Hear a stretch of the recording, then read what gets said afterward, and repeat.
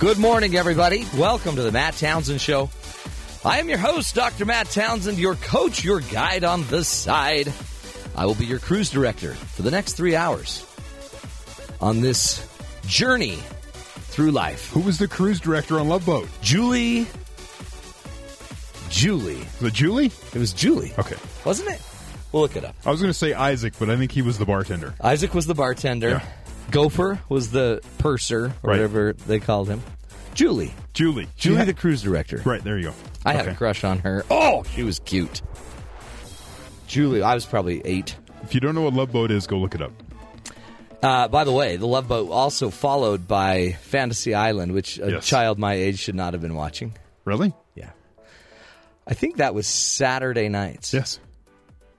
TJ Hooker with Captain Kirk. Yeah. That was a good show. Yeah. Those were the days. Everyone slid across the hood of cop cars in that age. We just went on a journey down Bad television lane. Friday nights, by the way, they were great too. Dukes of Hazzard. Absolutely. Love Dallas. That show. You know what? I needed a parent to pay more attention to me. Was the TV your babysitter? The TV was totally my babysitter, my best friend. Created a lot. I had a lot of creativity because of the TV. I watched Chips after school. I love Chips.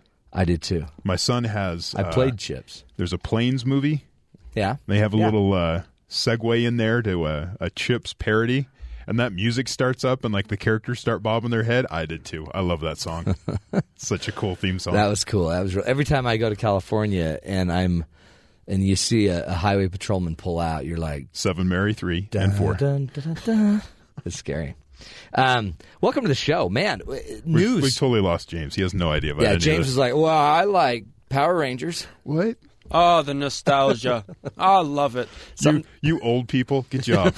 Someday, son, we're going to show you what a cruise ship's really supposed to be like. Captain Steubing. That's right. That guy's the bomb. Hey, on the show today, have we got we are locked and loaded. Not to give you a gun metaphor, but we're going to talk crazy wild weather. We've got a meteorologist coming on to join us. Kevin Eubank will be with us. A little bit later, we're also going to get into holograms. Kind of a blast to the past, the Star Trek, the Battlestar Galactica, even today, Avengers, Star Wars. They've all channeled the hologram. We are going to be talking about that because who better to bring us the hologram than Microsoft? They've basically got some new products coming out where, folks, you're going to be able to watch television eventually anywhere you want. Anywhere just floating in space will be this huge big screen television. The way it should be. Yeah. TV your way. Oh, that'll be so neat. Imagine the day that you send a Skype and the Skype is just the person standing right in front of you. And they could 360, they could turn, you see, it's crazy. Then, in our last hour, we are going to get into deceptive marketing practices. Have you noticed some of those commercials where you feel like, maybe it's better to just die of smoking than all of the possible problems that could come from using the drug? Yeah, they stop and give you about 15, 20 seconds of everything that could happen. Yeah. If you notice you're bleeding from every orifice, if you notice your eyes are crossed and please you're going consult blind. a doctor. I know. Yeah. I mean, all of a sudden your ears are bleeding, your nose. You know what? Smoking's not so bad. But again, those, we're having more and more ad time and less actual TV time. And then we have maybe some deceptive practices. We'll talk about that. Plus, how many times a week should you shower? All of that's coming up today. I mean, for some of us, more. We need more showers. For some of us, fewer. But before we move on, let's get to the headlines. Big news yesterday. The FCC approved the strongest set of net neutrality rules in this country's history. Yay! The new rules largely resemble the open internet rules that Obama laid out 3 months ago, which forbid paid prioritization, or a practice that enables cable companies to create internet fast lanes, as well as throttling. Good. Which has some of the mobile companies kind of up in arms. Sure. Because now they're into this. The new rules do not allow internet service providers to block websites and give the FCC authority to intervene when big cable companies don't act in the public interest. This plan lets the FCC regulate the internet as a public utility, much like telephones. The plan does not give the government the power to set price for internet service. Because what they're regulating is the internet, not the companies that give you an on-ramp to the internet. Seems a little backwards. But they do give an opportunity for people to petition the FCC if they think the price is unfair. There we go. Yes. Again, it's the government. And like you said yesterday, you could leave it up to the government to figure it out, and it's going to probably have problems. You could leave it up to big business, and they're going to have problems. Messed over. So maybe there's a happy medium, and that's what we're trying to figure out, and there's going to be lawsuits. But there probably will be, though, companies that will go figure out a happy medium. So just start looking for third alternatives. Other things are probably going to pop up. That's the other thing, is there's not a lot of competition for this type of service. There's usually one, two, maybe a third option, but usually there's only two. One of the ideas we talked about, too, is what happens, and this is maybe the happy option, is when your local governments get more involved in providing internet with the help of other companies. Then you have a little bit of a government regulation and a little bit of a company But if it leads support. if it leads to more competition, bingo, you might get better prices. That's right. So there's always that option. It's ongoing. It'll go on for a while. But we'll talk about later in the show some reaction to how this was done, this announcement yesterday. We're going to need bandwidth if we're going to have holograms. Right. I'm just saying. And as Elon Musk says, we need the internet when we go to Mars. Totally. So he's trying to figure that out, too. That is a great point. DHS funding. We've been watching that for most of this week. Today's the day. The Senate's set to vote on a clean Department of Homeland Security funding bill later this morning to meet a deadline to avoid a shutdown of the agency, which happens at the end of business today. Clean meaning no other attachments of anti-immigration stuff, no other riders, no other. So apparently the Senate is signed off. They're ready to go, but the House is still wanting a immigration bill somehow attached to it to kind of block what President Obama wants to do with Well, let's hope this happens. And if not, for all of you Homeland Security workers that will be working for free, from the rest of us, we appreciate it. We need to push on our congressman. So that doesn't have to happen. That's happening. That's in the news today also. Cool. Let's see, anything else? Hope that happens. Apple Watch?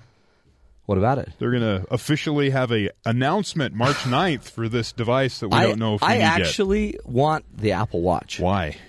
Because when I was a kid, I had a calculator watch. Okay. And I'm trying to go full circle. Now you have a phone. Yeah. It has a calculator. It can do everything the watch is going to do, except it's not on your wrist. Exactly. Do you have a watch? I have a watch. Do you want to replace that with something else? Yes, because I want my watch to capture my heartbeat and send it to my wife so she knows I'm alive. Okay. That way she knows the minute she needs to institute a call to the insurance policy or to our insurance provider so she can get her checks coming. Right. That's why I want the Apple Watch. I don't even want it. My wife wants me to have it. It's like, well, looks like he kicked it. Oh, there he goes. Let's put the claim in. Who's our insurance agent? Really, with those claims, the sooner the better. Yeah, for Once sure. you get the process rolling, the faster your funds show up. I actually could care less, but she's like, we have to be on that the second you go. I thought it was rude. Yeah. I mean, a lot of times she's like, no, I'm kidding. I'd rather that you At be one alive. point you go, I'm still here. Let's stop planning my demise. But when she heard about the watch being able to do that, I'd like, isn't that romantic? I could send you my heartbeat. And she's like, oh, okay, so I'd know the second of your demise. She'd get a little text alert. He's dead. Beep, oh. beep, beep. Hello, is this Jerry, the insurance guy? So that's happening, and the mobile industry is reacting as companies are rushing to get their models out before March 9th. So it's a watch race. Well, the problem is if you put it out after March 9th, you get caught in the wake of everyone, not everyone, but a large portion of people purchasing a watch. Let's just call it what it is, the cool people. Okay. You'll get caught in the wake of the cool people buying the Apple Watch. I still don't see what the point is. I think insurance companies, now that we've made this announcement, are going to start selling them as part of the policy. I saw an article about luxury Swiss watchmakers who are now getting in on the smartwatch Really? trend. Yes. Why? They're not techno geeks. Let's stick with your German and Swiss watchmaking. They think there's a segment of their audience, a segment of their customers who want this technology. That's true. So you have, these $1,300 watches, so rather expensive watches, and they are able to count your steps and maybe monitor your sleep. And you can't see anything on the dial on the watch itself, but it transmits that info to an app on a phone. So in other words, you have your watch, but then you also have like the $100 fitness tracker band that you've probably thrown away. It has that all put together. Look at the advancements. Advancements. Your phone does most of this. Even the Swiss watchmakers now want a piece of the action, the tech action. Well, good stuff. Those are good headlines. Again, there's a lot. There's a lot we have to keep up on the show. We're going to take a break, though. When we come back, Kevin Eubank is going to join us. In the Intermountain West, he is probably one of the best-known meteorologists we've got. Here from KSL.com is the station he works for. He's actually the son of also a meteorologist. So it's a family deal, folks, and he knows his stuff. We're going to ask him about all of this crazy weather and what's coming down the pike. Apparently, big droughts in the west. The East Coast is being pounded like never before from snow and just crazy weather cycles. We'll get into that up next right here on the Matt Townsend Show. If you have a question about weather for Kevin Eubank, give us a call, 1-855-CHAT-BYU. 1-855-CHAT-BYU.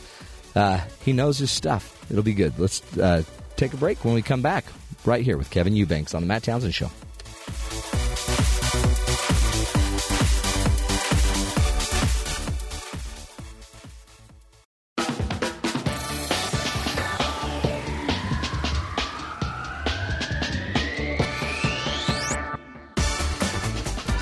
Welcome back, friends, to the Matt Townsend Show.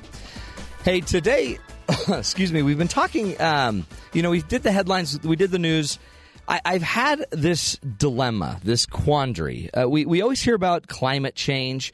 We hear about all of the major changes, and then, there's kind of the anti-climate change people that are fighting and saying, no, it's not happening anyway. One of the things we run into is there is a reality, folks, that at least in the last few years, weather has been seriously crazy. And we, as we think about life kind of going forward, for example, there is in the West, what would we call it? An impending drought, supposedly. Apparently, there will be a drought, according to NASA and the National Weather Service as well, that is supposed to hit the West Coast, or the western United States, southwestern United States as well. And it is going to impact us. And it could be even called a mega drought that is going to be hitting us and hitting us hard. And so we wanted to talk to an expert, somebody that could help us to understand what's really going on and what we can believe and what we can actually trust when it comes to weather. And the hard thing, as you know, if you've ever just watched your favorite television meteorologist, a lot of times you don't know if they actually know what they're talking about. Because one day we were talking about these really big storms back east. Do you remember they were going to be the mega storm, the biggest storm to hit the East Coast forever? And boom, it didn't always equate to much in certain places. New York, for example, you remember they didn't get as many inches of snow as had been anticipated. But when I grew up, whenever I had a question or a thought about weather, I always went to one man, and his name was Mark Eubank, who was on the air forever. He was a meteorologist here in Utah. He also started basically a weather company that would evaluate the weather and be able to bank and archive a lot of the weather. And he was iconic here in Utah. Well, Mark Eubank had a chip off the old Eubank block. that we will call Kevin Eubank, his son, who is now basically taken his place, in my mind, as a great guru. They would hate that. He's a scientist, basically. He has his bachelor's degree in broadcast meteorology. He is a member of both the American Meteorological Society and the National Weather Association. He's an avid community volunteer. He does a lot of educational and civic group speeches, and is just a great guy. And I thought, we've got to ask Kevin about this crazy weather. So, Kevin Eubank, welcome to the Matt Townsend Show. Matt, thank you very much. It's a great pleasure to be here. You bet. And again, iconic. I called you a chip off the old Eubank block. Well, you and your dad, in my mind, equal weather. Well, thank you very much. My father did it for 40 years. Is it here 40? In Salt Lake. Holy cow. And so he did it for a long, long time, and I always tell people that, those shoes are big to fill. So oh, yeah. Give me 40 years to catch up, and then we'll talk. But how long have you been in it? This will be my 15th year. So you're well on your way. Yeah, we're plugging along. And you're only like 20. Well, yeah, 19 actually, so I'm leaving on a mission here soon. Is that what you're doing? Well, Kevin, I appreciate you being here. Talk about, and we'll have to take a break in a second. It took a while to get you on the phone because I think our system has a little hiccup right now. That's okay. But is the weather, what's going on? It's crazy town. We have droughts, mega droughts. We have the East Coast underwater. We have the ocean congealing. What's going on? You know what? Weather is always changing, and that's one reason why both myself and my father got into the business, is because it's so much fun to try and figure out. And there's a couple of factors that are going on. Number one, change is always happening, right? So yeah. You get imbalance in weather. You'll get extremes in weather. Now, we're seeing some pretty, record-setting extremes where you have horrible droughts in California, huge high pressures over the west, huge Arctic low pressures over the east, and so you're talking 6 to 7 feet of snow in Boston, absolutely nothing over Utah, and around the whole globe we're seeing extreme weather. Now, there's a lot of theories behind that, but part is that weather's becoming more extreme. Number two is we have more instruments and methodologies of recording, capturing, and distributing all of that information. Yeah. And so while before it took a long time to understand what was happening not only in our own country but around the world, now it happens on a Twitter click. Exactly. So we're far more acute and aware of what's happening, and I think that might play in a little bit to our psyche as to the extremities of the weather that are going on. I mean, no question it's extreme, but I think we're heightened to the sensitivity of how big it is because of how instant the information is. Well, and I think that's why a lot of people sit there and wonder about climate change, for example, simply because the Earth's been around a long time, and we haven't had this many instruments measuring ever, right? So right. It almost seems crazy to try to attempt to say today's weather is because of an effect. Or is it crazy? Help us understand that, because the time and then the magnitude of the Earth and our lack of measurement really over time. Is 100, 200 years enough?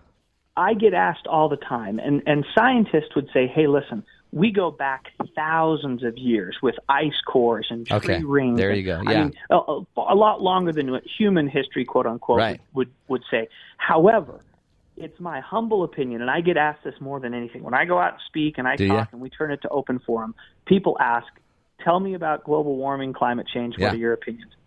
And you almost got to start out with, hey, these opinions do not reflect my employer, KSL, Bonneville Communications, or anyone else that I'm involved with, because they're truly my opinion. Yeah.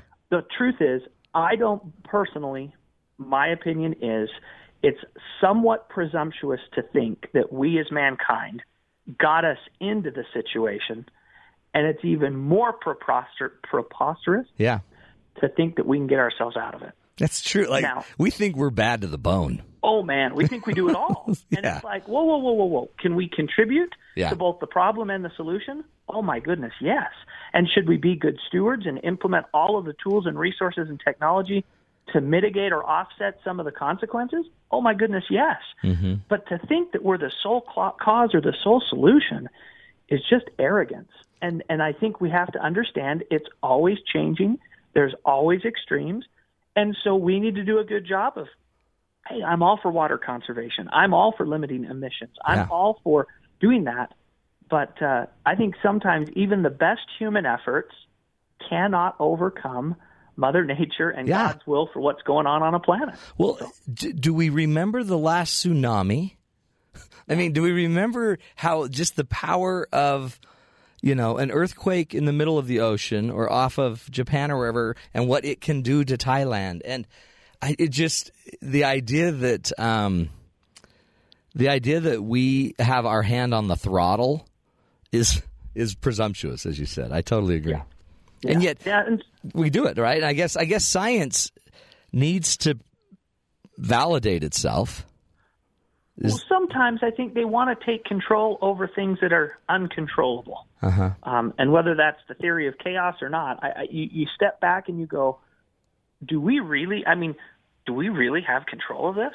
Right. And I think about my children, right? I have control for a little while, and then all of a sudden, I have to rely on what's been put in motion to govern what goes on for them in their lives. Well, I think the weather's a lot like that. I think there are rules, there are laws that govern that. And yes, it's dependent on other factors, but pretty soon that's one big earth that's turning and a whole lot of weather going on. And it's a lot to think that there's someone or something in control, and that what I do over here is going to cause the tsunami over there. And if I stop doing that over here, that's not going to happen over there. And I just don't think that's true. No, I think you got something there. And Kevin, you would know. Come on. Come on. But you've studied it more than the rest of us, for sure. Let's take a break, Kevin. When we come back, just want to keep picking your brain and find out a little bit more, really about, accuracy and forecasting, because, we are supposed to have a mega drought coming to the West. And, some big names are behind the prediction of that. Is that something we really need to worry about? And just pick your brain a little bit more on everything else about this crazy weather. Again, we're talking with Kevin Eubank, who is KSL.com, or KSL's number one newscast. It's a newscast here in Utah. He's their meteorologist and a good friend of BYU as well. So we'll take a break. When we come back, more with Kevin Eubank right here on the Matt Townsend Show.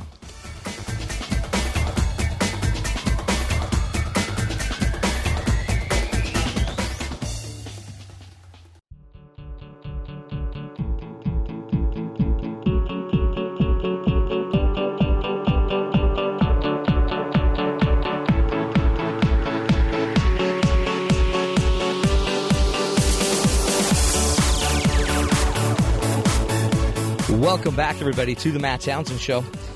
We're talking about the crazy weather that's going on, and a little bit about, climate change. Also, the mega drought that's supposed to hit the West. The congealing oceans on the East Coast. It's so cold there. And we brought on Kevin Eubank, who is he is the number one, I think, meteorologist in Utah. He's the man that we go to when it comes to weather, and actually he himself is what I love about it is he's got a good pedigree. You would think that wouldn't matter, but every time I imagine Kevin, I can just almost see him as a little kid, because his dad was always so excited about the weather and would bring up the weather from 100 years ago and would explain and would teach. And I can only imagine how cool that must be to have a passion that you could share with your father like that. And then we've asked Kevin to be on the show to help us maybe catch a little bit more of that passion. Kevin Eubank, welcome back to the show. Hey, thanks, Matt. You know what? I remember sitting around as a little kid listening to my dad, and to be honest with you, as a little kid, I hated it. I hated weather. I respected his passion. I got that, but it was so much. So often that you kind of pushed back. Come on, it wasn't Dad. until I was older that I really understood why he loved it so much. And so now, we talk, if not every day, at least every other day. And I'd say probably 60% of those conversations are about the weather. Are they really? Where he is in the world, and what he's the first one to give me a phone call and say, hey, I wouldn't have forecasted that. You really blew that one. Did he? I would have fixed that and done that, and it's invaluable. He's a great confidant. Oh, that's fun though. Counselor. And then to have your dad, you blew it. You blew it. You blew it, son. Loser. I taught you better than that. Talk about forecasting because, New York, and I mean, it's got to be hit and miss. New York, that big storm that hit back east, they were expecting the biggest storm in 100 years, and it was for Boston, for Connecticut, I guess, for certain areas. They got pounded. New York, it didn't. So it makes all the meteorologists look like they don't have a clue. Well, and you know what? If you've traveled around our country, you can see that there is a big discrepancy between how local audiences view their local meteorologists. Some people trust them. Yeah. Other people just laugh at them. Other people never even, watch or give credit to them. And so it really depends on where you are in the country and how much maybe you have come to trust the meteorologist in your area. When you're dealing with forecasting for millions of people, like the meteorologists in New York City, and literally 6 to 12 inches of snow can cripple those cities. They don't have places to put the snow moving around. I mean, Times Square on its own is horrible, let alone adding a foot of snow. So you really try to get ahead of those types of storms, and they did. And it ended up being 100 to 150 miles west of where they thought it was going to be. And that, in turn, put it all to the north of them, and they bombed. And many of them came out and admitted, hey, we messed that up. We apologize. And it's a hard business to do, and people think you control it. And people think that you're the one you're seeding the clouds. That's right. It either came or didn't come because of you. But that's part of the job. You know what? When I got into the business, my father said, you better have a thick skin, son, because there's going to be days you get it, and there's going to be days that you don't. And you're going to put your very best efforts into being accurate and correct. But a lot of times it's not about what you know. It's how you present what you know. And it's how you let people understand and articulate, this is what's coming, this is what's happening, and this is the potential. If it goes a little farther west, it's going to miss us. But if it stays on track the way I see it now, I think it's going to get us. And a lot of times it's about what we present and how we present that information that really shapes public opinion. Is it easier to predict a 5-day weather pattern compared to a 30-year pattern? Oh, it seems like a no-brainer. But like they're saying right now, even in the LA Times, they just reported it, about a 50% chance that a mega drought will hit the Southwest for more than 30 years. Okay, now have you ever taken a statistics class? Yeah. Matt? Okay, so tell me what 50% means. So Well, how about this? If I flip a coin, there's no science behind this, right? I flip a coin. It's a what coin are the toss. odds of it landing on head or tails? You know what? See, 50-50. So, but why are we worried then? No, we're not worried. Obviously, we're in a big drought in the West, and so it's something to talk about. And this is another part of the whole weather story that sometimes gets ahead of us. We have so much media to fill. We have so much content to create, and I see it all the time, and not just our newsroom, but in a lot of newsrooms. We jump behind a story or a nugget or a little teeny tiny tidbit, and we create a story out of that because it fills content, or all of a sudden it makes it to the webpage. So is there a 50% chance of drought? Yes.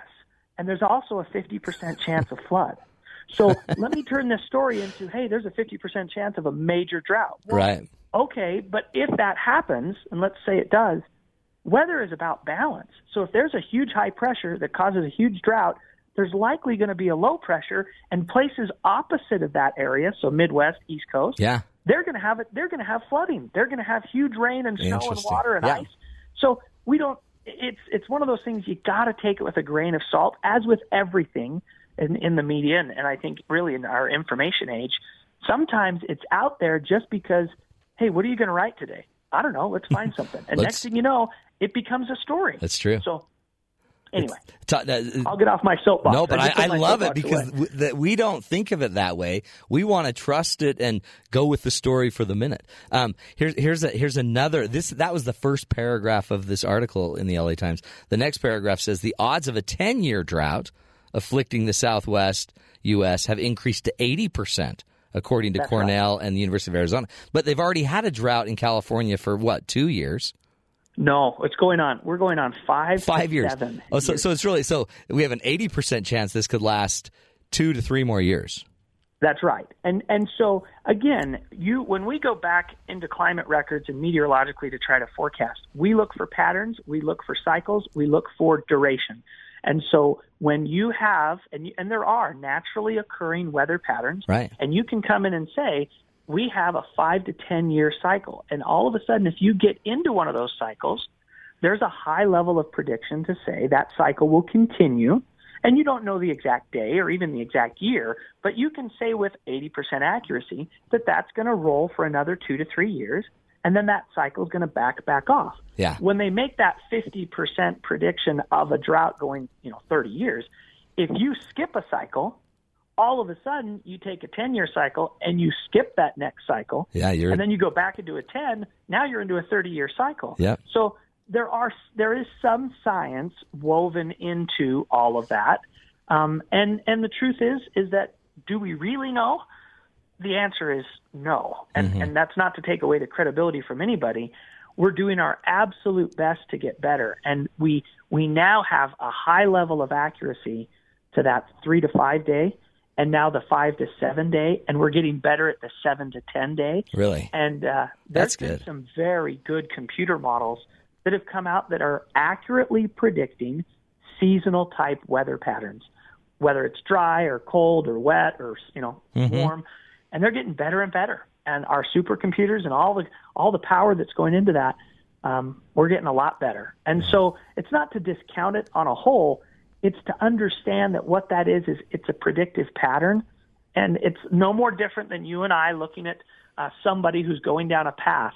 They're at BYU. They're in their 4th year. They're ready to graduate with high honors. They're ready to go forward. You can put a predictive pattern for them moving forward based on their past. What are their odds? We do the same thing in weather. We look at what's happened. We look at what's happening now, and then we try to put a predictive pattern in front to forecast what's going to happen. Okay, I got one for you. You ready? Okay, you bet. We're going to break news here. So, what does the groundhog really have to do with this?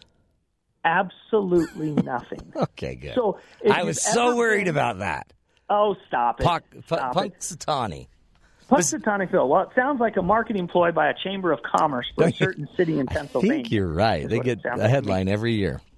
But I will say this.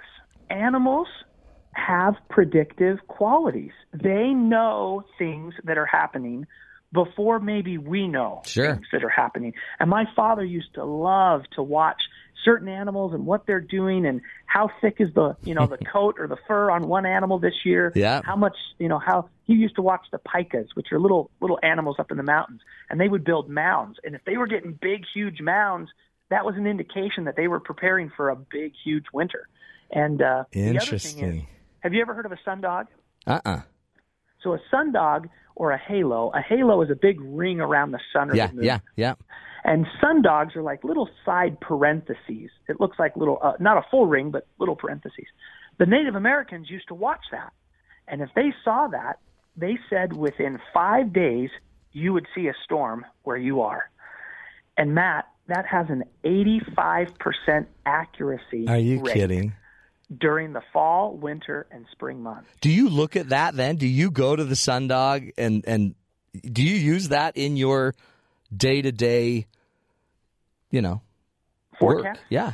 Absolutely. So if I'm on the fence about a storm, and all of a sudden I see pictures or people text in or tweet or whatever, a sundog, it adds more credibility to the chance that storm is coming in. That's cool. I sit back down and I relook at the models and go, hey, this could be a little bit bigger than I thought. And at first when I heard that, 15 years ago, I thought, are you kidding me? That's ridiculous. Right. And then I watched my father do it and do it accurately and well. And he said, son, there's 2 things you need to know. Number 1, never trust a split jet stream. It's going to go around you. And number 2, when a sundog is there, you better go back and relook at your forecast. Really? And that's the advice you got. That's great. Yes, I did. And both of those things have proven very, very true when it comes to forecasting weather. Never trust a split jet stream. That's right. Split jet streams, they're squirrely. and you think it's coming your way, and the next thing you know, boop, it goes to the south or it goes to the north. Never trust a split jet stream. They're not your friend. Oh, that's cool. What else do they ask you when you go out? And I know you do a ton of speeches and meet with the community. What questions do you get? We get asked a lot. Like we said, the global warming question is a big one that people want to talk about. The other thing is, what's my father doing and where is he and how is he doing? And then a lot of things is, tell me, why did you do this? Why did you pursue this as a career? And the truth is, I enjoy helping people. I love to help people. And so meteorology for me is an opportunity to help people understand what's happening in the world. So when I went to Chihuahua, Mexico on my mission. Mm-hmm. And when I was in Chihuahua, and I didn't care that much about the weather, I saw there were 2 little girls who drowned in a ravine, a canal, when a flash flood came. And I remember asking the question, why didn't anyone tell them to get out of that ravine? And for the first time in my life, I connected what meteorologists do. There was no one to tell the parents that there was a flash flood 20 miles away, big, huge storm, and that water filled the canal and swept those little girls away. And I wrote home to my dad, and I said, Dad, what happened? He sent me a packet, Matt, of satellite pictures and images and diagrams and explanations about what happened in that specific area. And for the first time in my life, I connected what it was that we did, and that was to help people. It was to help people understand what was happening, what was the risk. Now, we're not out to save lives every day in the sense of the severity of the weather, but we are there to help them understand there's a big storm. Maybe you ought to wait for taking that road trip for 6 hours, and you'll miss the worst of that storm. Or maybe you ought to reschedule, or, hey, it's a perfect weekend to go do what you wanted to do. I love that part. I love being able to help people. And people will email and text and Facebook and tweet, I'm doing this weekend. What's it going to be like? They want to know. And I like the opportunity to help people understand that. So that's the reason. And I tell people that all the time. I love what I do. I can't believe they pay me to do what I do. I've seen it. When I talk to kids, you're good. It's a good thing. And I think you do too. You love what you get to do. And it's a privilege and it's a responsibility. Yeah. And I hope that people who listen understand, go chase what you're passionate about. It stops being work when you're doing something that you love and it's fulfilling and you know that it's the right thing that you're supposed to be doing. When you receive that whole thing together, man, it makes life pretty full. Oh, it totally does. And I mean, I have brothers-in-law that a brother-in-law that actually he plows and does a lot of landscaping, and he listens to you faithfully. Like you make his day. You tell him what tomorrow is going to look like. My wife, I'm going to go out on a limb here. If I died, you'd be the next guy, Kevin, because she loves the weather, and but too, I think that the neat thing about it is, I guess in the end, it's about people. It's about warning when you need to warn. And I've heard you say, you just ought to delay going north on this road if you can. And with all the technology now, we really are able to get this information out faster and cleaner. So I applaud you. Great job. Thanks for being on our show. I know it was early, and I know weathermen don't usually get up this early. I mean, I've watched Anchorman before. I got 4 kids, Matt. Believe me, we've been up for an hour. Have you already? It's all good. That's good. Kevin, we appreciate you. Thanks for all you do. Thank you so much. Keep up the great work. I'm sure we'll call you again to ask more questions. You're the best. I mean, cool. I just love the clarity. Folks, it's still an imperfect science, and it's still about statistics. It's still about a little bit of just reading the wind, right? And the sundogs. We're going to take a break. This is the Matt Townsend Show. We'll be right back right here on Sirius XM 143 BYU Radio.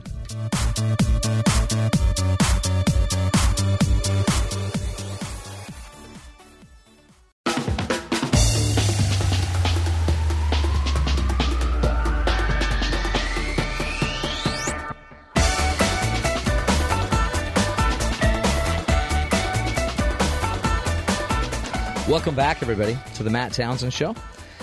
To me, again, it's so hard on the show because I know Kevin personally, and he's anybody that does and works as hard as they do to get good at what they do. It's impressive, and I don't know. You hear all of this incredible rhetoric about climate change on every side. So obviously there's evidence that something's happening, and yet how do we have the gall to believe humans can break it and fix it? I don't know. He made, I think, a really good point. And so you think about it. And it was an interesting point, too, to the idea of the impact that your local meteorologist has on you. Do you trust your meteorologist? I mean, they're wrong a lot of the time. And yet, as he's saying, 5-day forecast, 10-day forecast, they're picking up. I give them 24 hours. I think they can be fairly accurate for 24 hours. After that, it starts... Well, you can pull out an app now, and if it's not raining, if it says it's going to rain in my city and it's not raining, we're mad. Well, that's the other thing. Usually I just need to know, do I need a jacket in the morning or not? Yeah. And that's it. So I think, by the way, and he teaches, I think, a really important lesson to everybody in their job, and he probably does it better than most. You have to manage the expectation and watch what you're saying. So he doesn't just go create headlines by saying outlandish things. And we are chasing news cycles. So if you're out there, you might, instead of just chasing a news cycle, you might want to try to get your news or your weather from somebody that's maybe not into the news cycle mentality. Because maybe they won't, puff it up as much. Maybe you just need to go to the National Weather Association and just, or the National Weather Service. Get on their website. They're probably not there to hype. They were predicting that New York was going to be destroyed by a certain snowstorm that didn't Were they happen. the ones predicting it? No, but they were amongst our models. Our computer models are showing. I know, but I think what it is the computer model shows something that has to be interpreted, and then the local weather person or the CNN or the Fox or these guys hype it. There were weather alerts. There was there were those types of warnings that were out there, and then it got a lot of hype, but. You need the data. I think you need the data. But even there was like supercomputers involved in crunching the numbers, and they were all saying it's going to, just... what you need to do? It was going to bury New York, and it didn't. I think the biggest key to that interview was we blew up the groundhog idea. It's, I kind of thought that was ridiculous from the beginning. Oh, no. An animal shadow. Hey, there he goes. Absolutely. Way, how do you even know if he saw his shadow? Why did we pick that groundhog? There's groundhogs all over the country. No, it's Punxsutawney Phil. Well, I know there's tradition and all this stuff, but... the sundog was a cool thing for me. The New York mayor last year dropped their groundhog, and he died about a month later. Ooh. May or may not have been, directly correlating together two events, but he drops the thing, and then a month later it dies. Man, I think if you drop a groundhog, it's like 7 years bad luck. Yeah. It's like breaking a mirror. Yeah, don't do it. Don't do it. Anyway, cool. We're going to take a break, my friends, and when we come back, more headlines, and we're going to get into holograms. Now, that's kind of out of my realm. We have a science-based show today, but holograms are the future. There will be a day you just will pull up a video or a picture of your daughter away at college, and she'll be standing there talking to you as if she was in the kitchen. Fun stuff coming our way. We'll take a break. This is the Matt Townsend Show. You're listening to us right here on BYU Radio.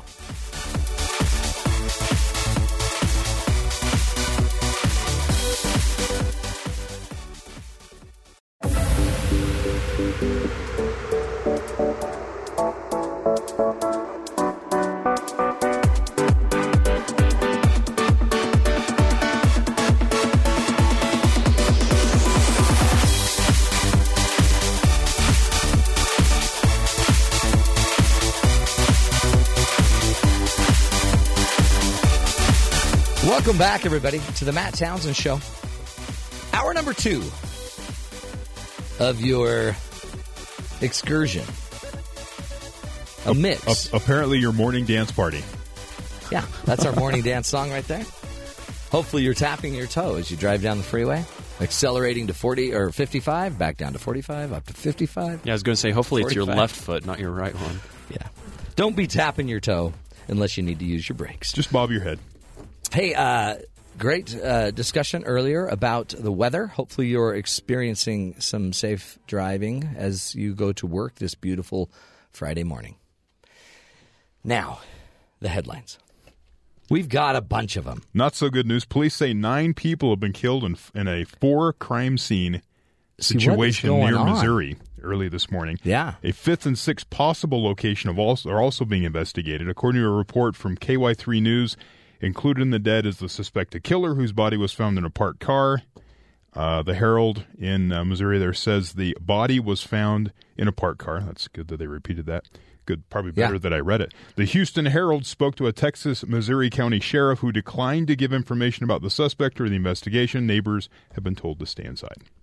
So it's ongoing. Wow. That's that's a guy on the run, 4 or 5 scenes. Yeah. So we'll find out more. It's all, they're figuring it out as they go. It's ongoing. We'll figure it out as the day progresses, obviously. Okay. Yesterday, we talked earlier about the FCC. Talked about the decisions they have made concerning the internet and net neutrality and all that kind of stuff. Yeah. Apple co-founder Steve Wozniak says the FCC overseeing the web will be a positive step in controlling illegality. He also described it as a victory for consumers. Wozniak likes it. Yes. The former, he doesn't work for Apple anymore, but he was one of the original co-founders. Verizon Wireless sent a press release in Morse code. Wow. And a translation that was dated 1934, and it looked as if it was typed on a typewriter as they tried to sell the point that they feel like this is antiquated law that's being enacted right now. We're using laws from the early 1900s. So people have been trying to translate the Morse code to make sure it matches the text of what they gave as the actual press release. Interesting.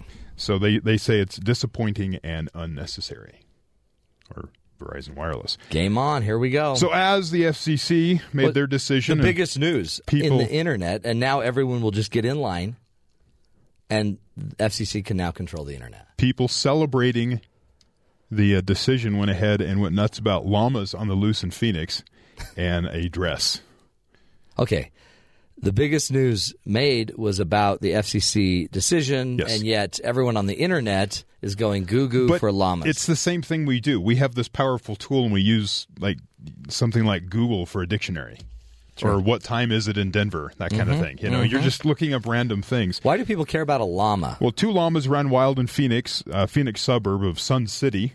They're actually going to an elderly care center, kind of like, for rehab. A senior center, yeah. And they got loose, and there was a black and a white llama, and they're just running through, and there's a helicopter following it around, and it just kind of turned into a thing, and then you go on to Twitter, and the actor Lorenzo Lamas was trending because of his name. So But it wasn't Lorenzo Lamas on the loose. It was actually a llama. It was 2 llamas, and they're trying to get them, and the kind of thing where you're chasing an animal. Did they have like Benny Hill music playing in the back? It could fit. It would fit perfectly.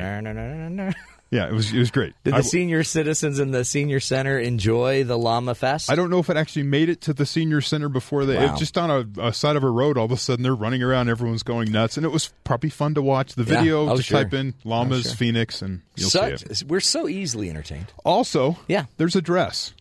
A badly lit photograph of a $77 off-the-rack dress broke the internet, as they say here, spawning arguments and half-baked pseudoscientific explanations over the dress's actual color. It's either blue with black lace fringe or white with gold lace fringe, depending on how the light reflects to you. Interesting. So one dress, one image, people see it as either gold and white, others see it as blue and black? Yes. Now, we both looked at it. Yeah. For me, it's blue and black. Yeah. And for gold you, and white. It was gold and white. For James, James will be the deciding factor. He's like, it's red and yellow. We're going to solve this problem. The dress is gold and white. Yes. Oh, yes. You guys are so wrong. And the other people that see it as black and white, they are colorblind. And the reason that the dress kind of argument took off was because all of a sudden the 2 camps took up, they dug in. They wanted and to they win. started fighting back and forth as to why the other ones were wrong. And people were trying to decide science and see what again. Watch, this is we've had the discussion. You can't mess with the energy of the internet. If you go to Wired.com, they put it into Photoshop and try to find the actual like color hues in the palette and try to see if there's some sort of optical illusion going on. So they really try to break it down, and it might just be a bad photograph. And this has been dividing families. Yes. Well, this is like the Civil War. Yeah. It's pretty bad. Which camp are we in? Yeah, are you in the healthy camp with good vision? Yeah. Or are you in the blind camp? It appears to have started on a Tumblr post where someone put up the photo with the headline, "What color is this dress?" Spread from there as it says, the pitched battles between the two camps began. And one guy said on Twitter, "Someone please Photoshop a llama into that dress so the internet can kill us all and explode." That's a very good point. Why are we chasing the dress? It's all about the dress. So landmark legislation, and we celebrate with llamas again, in a dress. But showing the power of the internet, and by the way, folks, the power of your brain on the internet. Right. Chasing a llama and wanting it in a dress. Messed up. Hey, by the way, we talked about the weather. Did you hear about the university president at Eastern Kentucky University, President Michael Benson? There was a huge snowstorm, right? And it just pounded Eastern Kentucky. And he basically said, we're not canceling school. So get your shovels out and everybody get to school. And it was Richmond, Kentucky was just blanketed. They were down. So one of the students, Devin Dannelly, expressed his frustration by tweeting at Benson. He said, "Yo, EKU Prez, yo, come shovel my driveway / road, and I'll come to class tomorrow.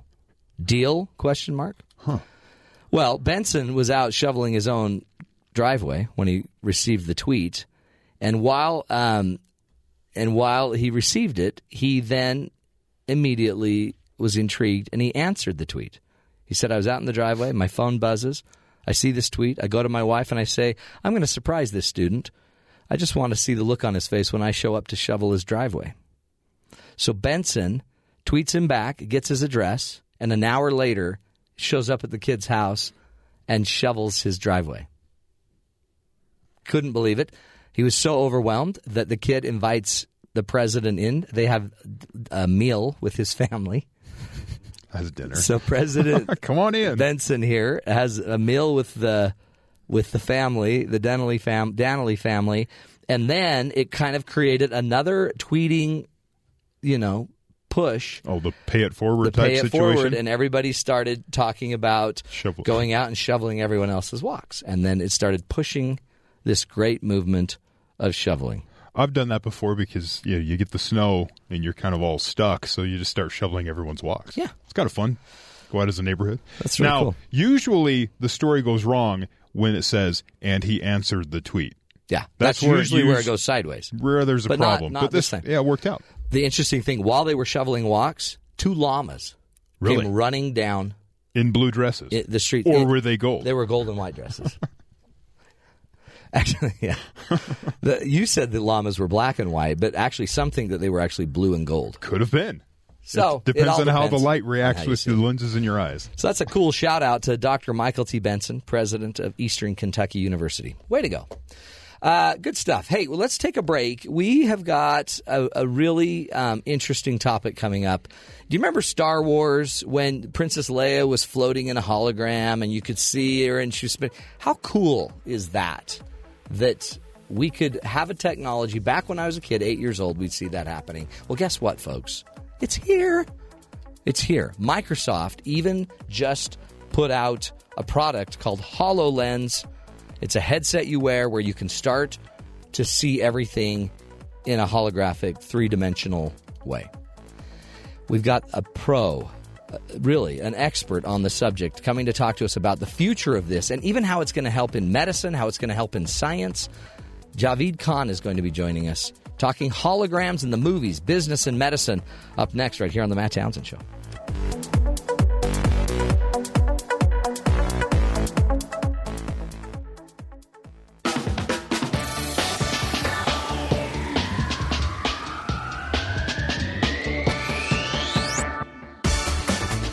Welcome back, friends, to the Matt Townsend Show.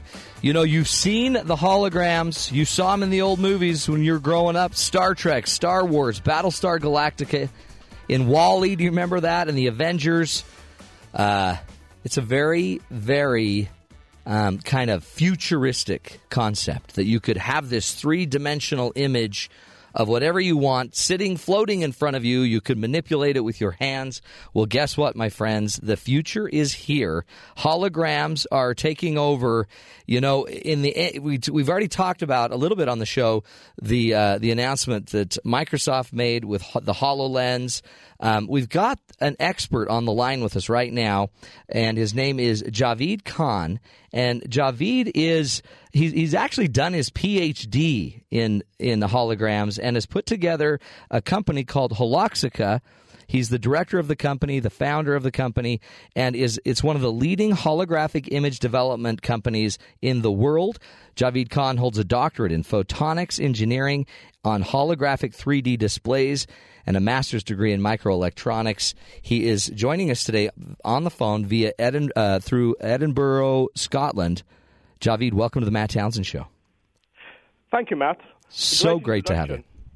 It's great to have you on, and this is big news. And I've watched your TEDx talk, and the impact of a three-dimensional technology. It's almost like, you know, we used to think it could happen, and then we kind of forgot about it, it seems like. But it's back, and it's happening. Day in, day out, you're processing holographic images for companies, for hospitals, for tech businesses. Talk about that.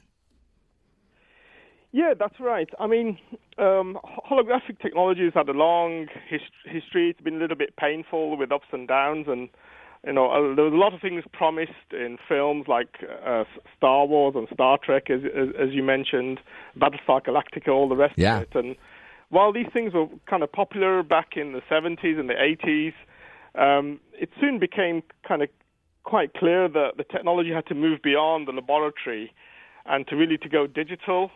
And holographic video display was really in a land far, far away. And basically what happened is that the technology kind of went underground in the 90s, and the research was done mainly by kind of high-end research facilities like MIT Media Labs and the United States military, with companies like Zebra Imaging and Kinetic over here in the UK, doing a lot of the research. And I guess we're now beginning to see the light at the end of the tunnel, so to speak. Yeah. Because that's what we work with, basically light to form images in free space. Yeah, talk about how you create a hologram. I mean, you're turning a 2D image into a 3D image. How does that happen? That's a great question. Basically, the fundamental physical principle of how holograms work is diffraction. It's the diffraction of light. And this is a slightly strange phenomenon that happens when light hits structures which are about the same size as the light. So light is about half a micron, so 550 nanometers for green. That's about the size of the light. That's like, I don't know, it's like a 20th of the size of a human hair. Oh, wow. And if it bounces off structures which are about the same size as that, then if you can design and engineer these structures very carefully and in a really smart way, you can make light do fantastic stuff, like form images in free space. And you're right, it is a two-dimensional surface, but it creates effects in three-dimensional space. It's powerful. That's the great thing about diffraction. Well, and you did your dissertation on it.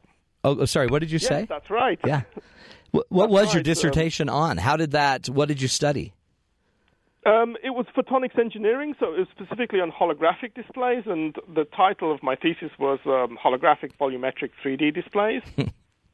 And my research was really about trying to make a motion video display, and a lot of the research that's been going on by the military and by other laboratories has tended to be quite, let's say, very high-end and not very accessible. So basically, the research community took the approach of, say, look, there's sci-fi, they've set the specifications, and let's try and make a display like that. Yeah. But that's very difficult to do in practice, and you end up using all kinds of exotic materials and things that are not easy to make, to fabricate.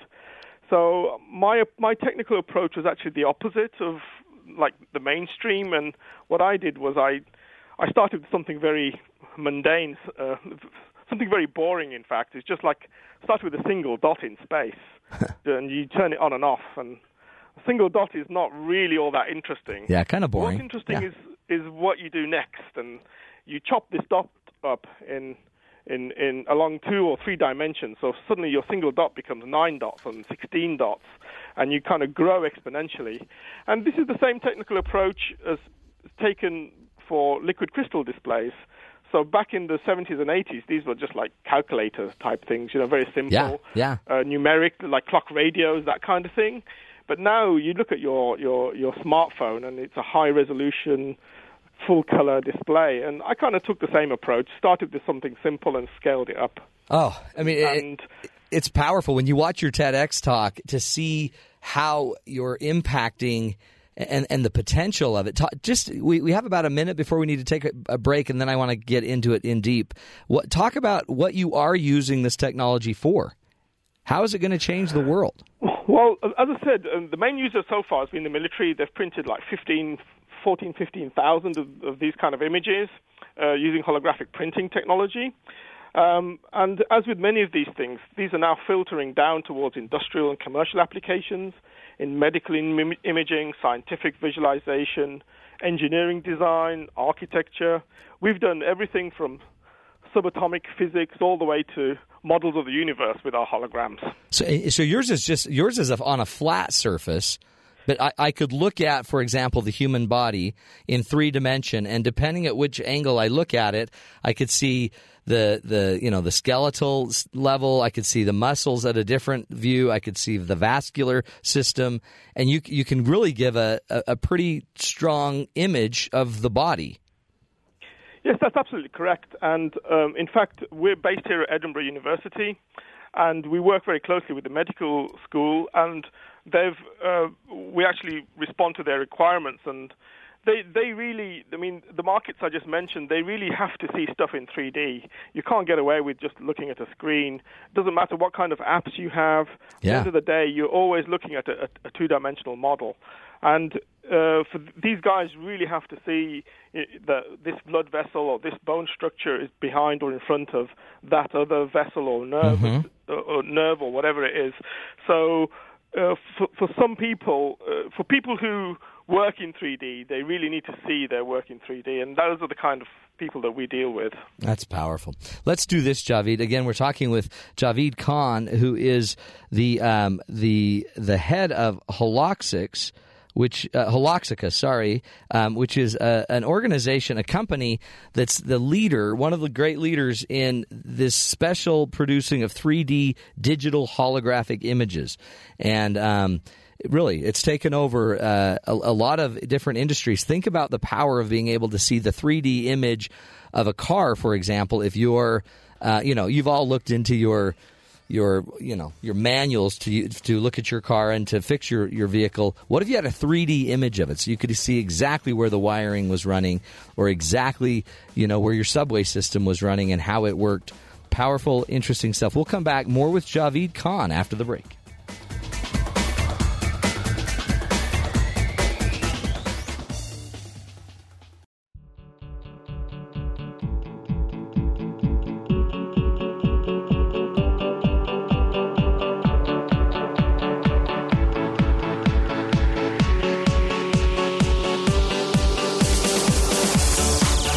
Welcome back, everybody, to the Matt Townsend Show.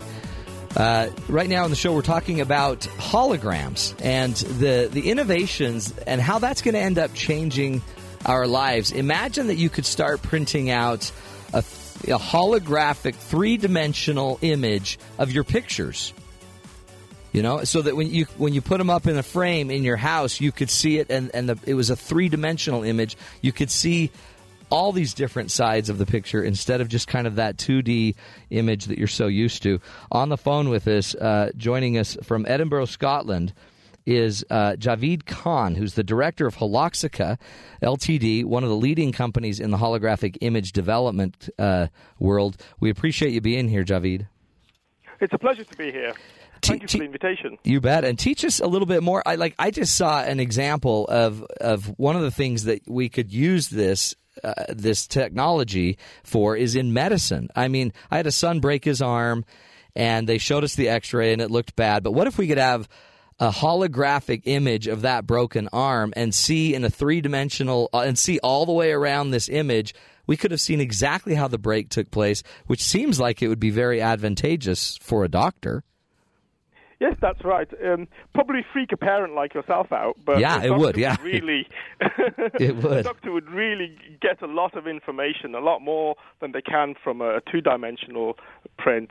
And just because, the medical scan that you take, whether it's MRI or computed tomography, a CAT scan, that's actually inherently a 3D image. Yeah. It takes slices through, in your case, your son's arm.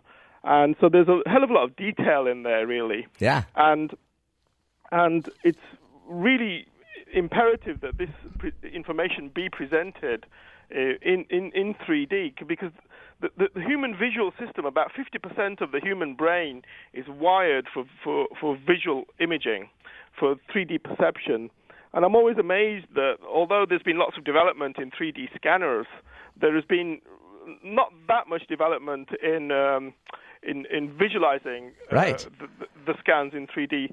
Although having said that, there's been big strides made in solid 3D printing. Yeah. So this technology is really starting to take off in medicine, where you can print organs and stuff. Although we don't do that, it's still, impressive, all the things that are going on in medicine these days. Could you take the data? Is this what your company does? You could take the data from a typical medical scanner, one of the new types of scanners. Could you then process it through your systems and make it a holographic image? Yeah. So that's really absolutely. Yeah. That's what we do. That's our bread and butter business day to day. I mean, it just seems like if we're going into surgery to have that type of image and to see really where the vessel is sitting compared to the broken bone, and I mean, I think it's really just being able to take the data and that light that information, the light that's what'd you call it? Kind of what you do really is you take the scanned image, whether it's with CT or CAT scans, you use X-rays, and with MRI you use resonance imaging and radio waves. Yeah. Or with ultrasound, like for babies, you use high frequency sound waves. Whatever the source, what we essentially do is we convert all that back to light. So we do a conversion from whatever medical image you've got back into a holographic light kind of image, so that the human eye can see it. I mean, again, you get your ultrasound of your baby, and you can kind of see what it is. You can kind of tell it's a baby, but man, a 3D image of your baby, holy cow, how cool, how incredible would that be? Actually, people have done this with solid 3D printers, and depending on how you react to these things, it's either really cool or really creepy. Yeah, like alien-like. Man, our child looks like an alien. Well, it's not going away, is it? This is taking over, and again, with the military behind it and all these other uses. I mean, I've even seen in some of the research as I was preparing for your call today, our own Utah Transit Authority, UTA, has used your tools and your holographic prints to, I guess, help them and the agency, communicate more what they're doing. That's right. As I said, the human brain is wired for 3D. I mean, there's no two bits about it. And in fact, really, with things like solid 3D printing taking off, people are increasing the skills to be able to make their own holographic prints. And in fact, anyone can do so with our partners like Zebra Imaging out of Austin, Texas. They actually developed some of the original technology for the military, and it's commercialized now. So you can upload your 3D image onto their servers and get a hologram back through the post. Now, are they using your technology on the hologram side? No, actually, we're sharing technology, and we use their technology, and it kind of works both ways. So we actually are one of their distributors for Europe. That's powerful. And we have our own technology on the video display side. Where do you see this going in the end, Javid? Where put us 20 years down the road of this technology? I mean, again, Microsoft's release of the HoloLens idea is also probably popularizing holograms even a little bit more. Adding to all this other work. Where are we going to be in 10 years? Well, I believe that, first of all, that the holographic printing technology, or technology like the zebra imaging tech, is, these are big machines about the size of the room, and they cost a lot of money. And I think this will follow the same path as solid 3D printing. So eventually, I think we'll have holographic printing devices that can print digital holograms, the size of a desktop printer, and probably about the same cost, maybe in 5 to 7 years. But on a 10-year time frame, I can see holographic video displays, just like Princess Leia out of Star Wars happening, and we're making that happen. At the moment, our displays are a little bit simple. They're monochromatic, so they're single color. But you can already do things like draw in midair with your finger or touch virtual icons and buttons, just like the sci-fi movies. And we're designing our next generation displays for security and medical imaging applications. And in time, with each generation, the displays get bigger, brighter, and better. And we'll eventually aim to have a full color, big, full video rate, high resolution display for video gaming. Wow! And then you'll be sitting in the game, basically. Yeah, and for as a computer monitor or whatever. So just like a general purpose display. That's powerful. Maybe even on mobile devices. Yeah. I mean, it's not. Do you remember like the little, I guess, fake? I don't even know what they were. They were just little plastic cards where they had, ridges in the cards, and if you moved it made it look like. Let's get clear. That's not what we're talking about here. No. I mean, because I remember as a kid saying that. Yeah, if that's a hologram. I don't want that. That's kind of cheap. This is the real deal, no. And to see the 3D image is powerful. Yes, absolutely. I mean, for the human brain, there's nothing more powerful than 3D images, really, because that's the world we live in, and that's how the brain has been wired to process visual information. Yeah. Well, I appreciate what you're doing. I mean, is there a downside to this? I mean, I guess is it more? Does it take more of our energy to watch a 3D image? I'm just trying to think if we have 3D images in our cars. I mean, I know one of the things I've seen is eventually you could have the 3D image on the windows of your cars, the holograms on the windows, and take pictures from your windows. There's all this new technology. Is there a downside to all of this? Well, I think the downsides, there's upsides and downsides. I mean, the upside of using holographic technology is that you don't get eye strain like you do with other technologies where you have to use eyewear or that try to fool you or trick you into thinking that there's a 3D image there where it's really just a twin two-dimensional image, one for each eye.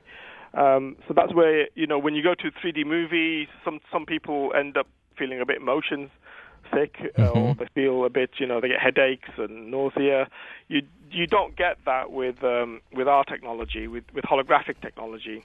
And, I mean, deep down, every sci-fi fan and the scientific community know that the best way to make 3D images is using holographic technology. The problem has been is that it's been very difficult until now.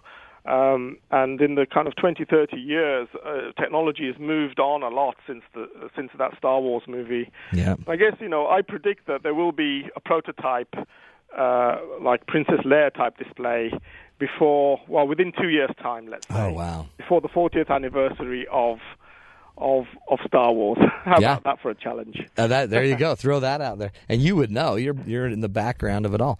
Well, we appreciate it, Javid, and appreciate your work. I look forward to the day when I can Skype a family member across the world and see a hologram of them. That's quite the exciting thing. Again, that was Dr. Javid Khan, who is one of the founding partners of Hiloxicva, who are on the forefront of creating this movement in holographic imaging. We're going to take a break. When we come back, my friends, how many showers a week do you really need to stay clean? Do you know that there have been people that have never showered never even been immersed in cultures that have never even been immersed fully in water. Are we overshowering? We're going to talk about it. Olga Khazan will be joining us. She's written an article on it. More when we come back. This is the Matt Townsend Show right here on BYU Radio.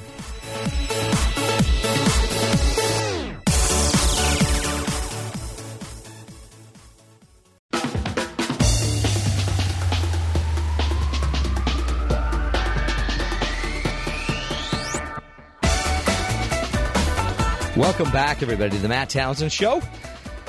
You know, before the explosion of soaps, conditioners, and shower heads, people believed that soaking in hot water was unhealthy. Some individuals could even go from birth to death without ever being fully immersed in water. Deodorant, did you know, wasn't even invented till the 1880s. Today, hygiene is a matter of social propriety. People shower multiple times a week, sometimes once a day. Others shower multiple times a day. But is it all really necessary? Do we shower too much? In her recent article in The Atlantic, Olga Khazan explores shower patterns across the globe and found interesting results. She joins us now via the phone. Ms. Khazan, welcome to the Matt Townsend Show. Absolutely. Thanks for having me. Hey, what made you so interested in showering? That's it. Of all the topics. Sure. So I've just been reading a lot. I mean, so I'm a health reporter, and there's a lot of news out there in the health space about people trying various kind of new strategies, mostly to avoid showering too much. So there's people doing things like no poo, which is like in some cases it's just not shampooing, and in some cases it's like a special formulation of shampoo. And or people, kind of not washing their hair for long periods of time, or not using soap, and just like experimenting with different things. So I feel like there's just been a lot of interest around, how often we really should shower. What have you found out? What are some of the numbers?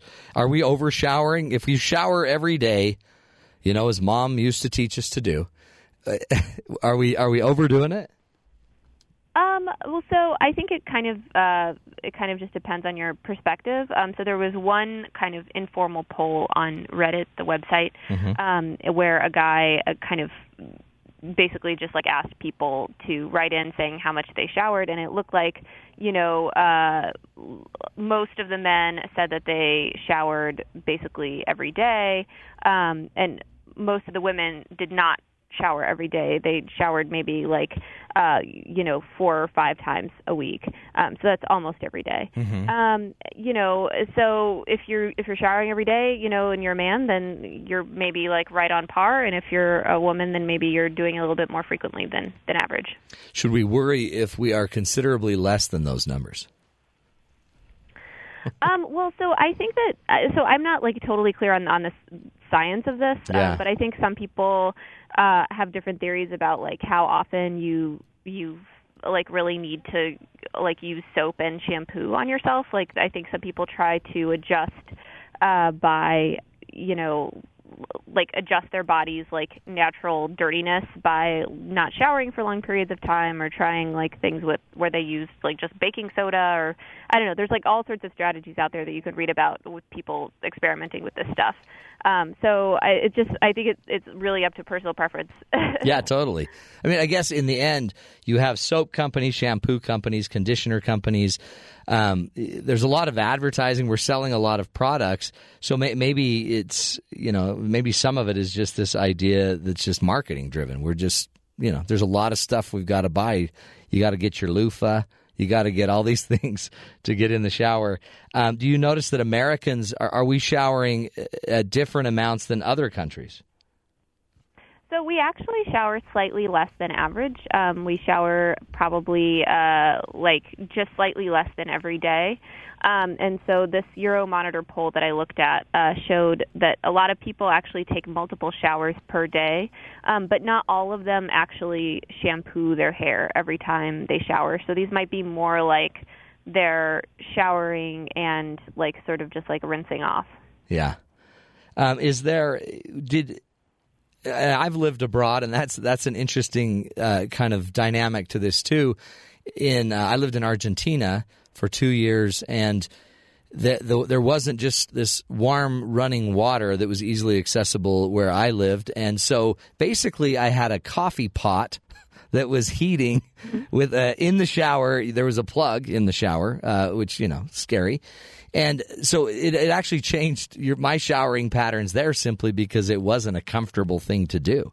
So I'm assuming in certain countries there's, where it's not comfortable, we're probably not doing it as much. Yeah, I mean, I actually have no idea about that. Like, it doesn't seem to follow any kind of rhyme or reason. The Euromonitor poll just shows people in Brazil, especially, taking a lot of showers, almost 2 every day. Really? And the same with people in Colombia and Mexico. And I'm wondering if maybe there's something there with, like, the warm climate and people just want to, you wake up sweaty and you get sweaty throughout the day, so maybe you just want to, like, freshen up, like, in the morning and in the evening.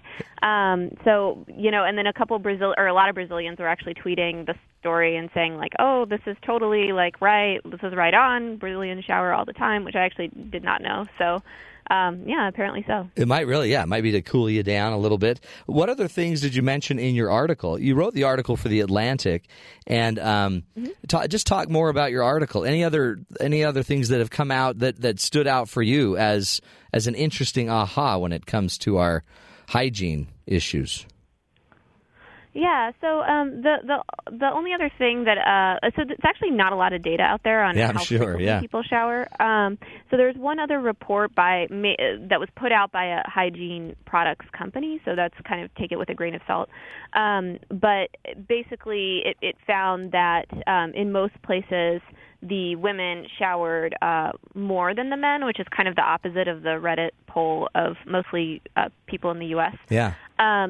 And what's interesting about that is that they also had, like, sort of questions about, like, they asked people around the world, like, what your ideal man and ideal woman does as far as hygiene, and those were really unequal too. Is it really? Yeah. Yeah. They were pretty shocking, actually. Interesting. I mean, again, it's something we don't talk about, and there's so even to have the data on it is so interesting. But, if women are showering maybe up to 5 times weekly or whatever, and men are supposedly showering every day. I mean, I've seen my daughter, in an effort to not keep showering and doing her hair, I've seen girls putting like a type of flour, almost like a baking flour, in their hair to get rid of some of the grease. And so there's all these, like, new kinds of products, like dry shampoo that you can use, and, like, some people just use baby powder, like various. I think my dry shampoo actually has, like, oat flour in it, but it you basically just, like, spray it on yourself, and it, like, makes it look like you showered even if you didn't. Do you end up smelling like a cookie? Like an oat, a bran muffin, or a smellier. No. I think you just, like, kind of smell like a more pungent version of yourself. Yeah. I mean, again, and two, there's other cultures where, having a little odor, little pungence, even it's kind of nice. It's so cultural, like, really. I was reading some of these other business reports that have come out, and, like, basically this, like, shower less often trend has really taken off in, I guess, higher income countries, and especially places that are more northern. So if you look at the chart, like places like Germany don't actually shower that much, in the UK. And I think that might be because if you shower a lot, especially in the winter, you can get really dry skin. Yeah. So one thing that these like all these, like, shampoo makers are kind of, like, incensed that, like, the no poo revolution is taking off in Sweden because, like, I guess the Swedes have just, like, really dry skin, and in the wintertime, if you don't shower, then you don't get as like dry and as itchy. So it works for them. Well, you know what? I think it's interesting, and I think you opened up a really cool question that maybe we ought to be doing more research on. I mean, I know there's vitamin D benefits you have vitamin D in your skin, and if we're cleaning it off too much and using abrasives to clean off our skin, we might be losing some of that as well. It's an interesting discussion, and I appreciate the work you've done. Again, Olga Khazan from The Atlantic. Go check out that article. Do we shower too much? How often people in various countries shower? It's an interesting read.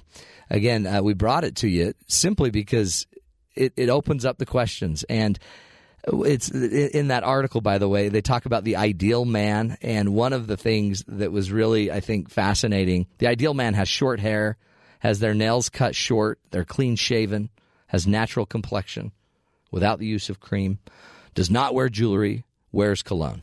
That's the ideal man, which, by the way, just so you know, that's James.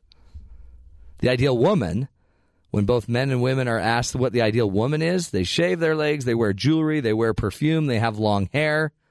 They don't wear their hair up. They don't wear makeup. They use skin creams. Are those your ideals? Because if so, man, I got to get a haircut. I got to get some cologne. Got to get rid of my jewelry. It's crazy stuff. Hey, anyway, when you think about it, too, just out there, as you go through life, life is personal, right? How you shower, how much, it's all about kind of you. And I guess we could get into just buying more products, getting into buying the products, needing the next bath gel or the next whatever, shampoo.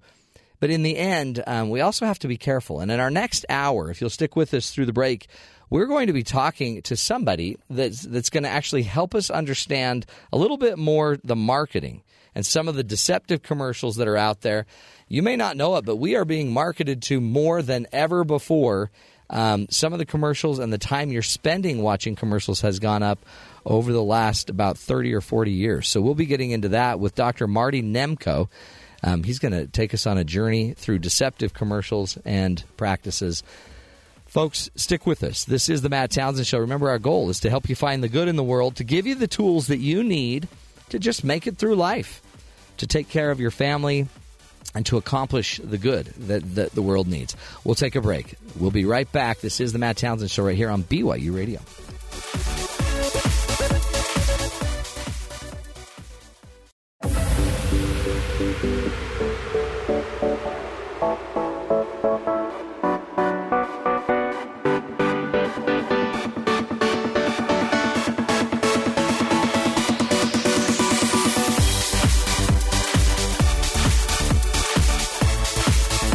Good morning, everybody. Welcome to the Matt Townsend Show, hour number 3 of the show. And boy, have we got a jam-packed hour for you.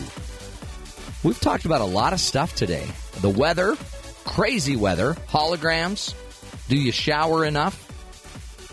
I'm going to say on behalf of the Matt Townsend Show team, we're all very well showered. Spring fresh, if you will. Spring, April fresh. James even smells like a dryer sheet. That's how fresh he is. Sometimes a little heavy on the Axe body spray, but that's fine. A lot of Axe. Well, I just want to make sure that, I want to be thorough, so I usually take a few, 15 seconds of spraying the Axe, and then I rub a dryer sheet on my clothes. Lay off the lavender. Try maybe a citrus. Okay, well, I thought the lavender was nice.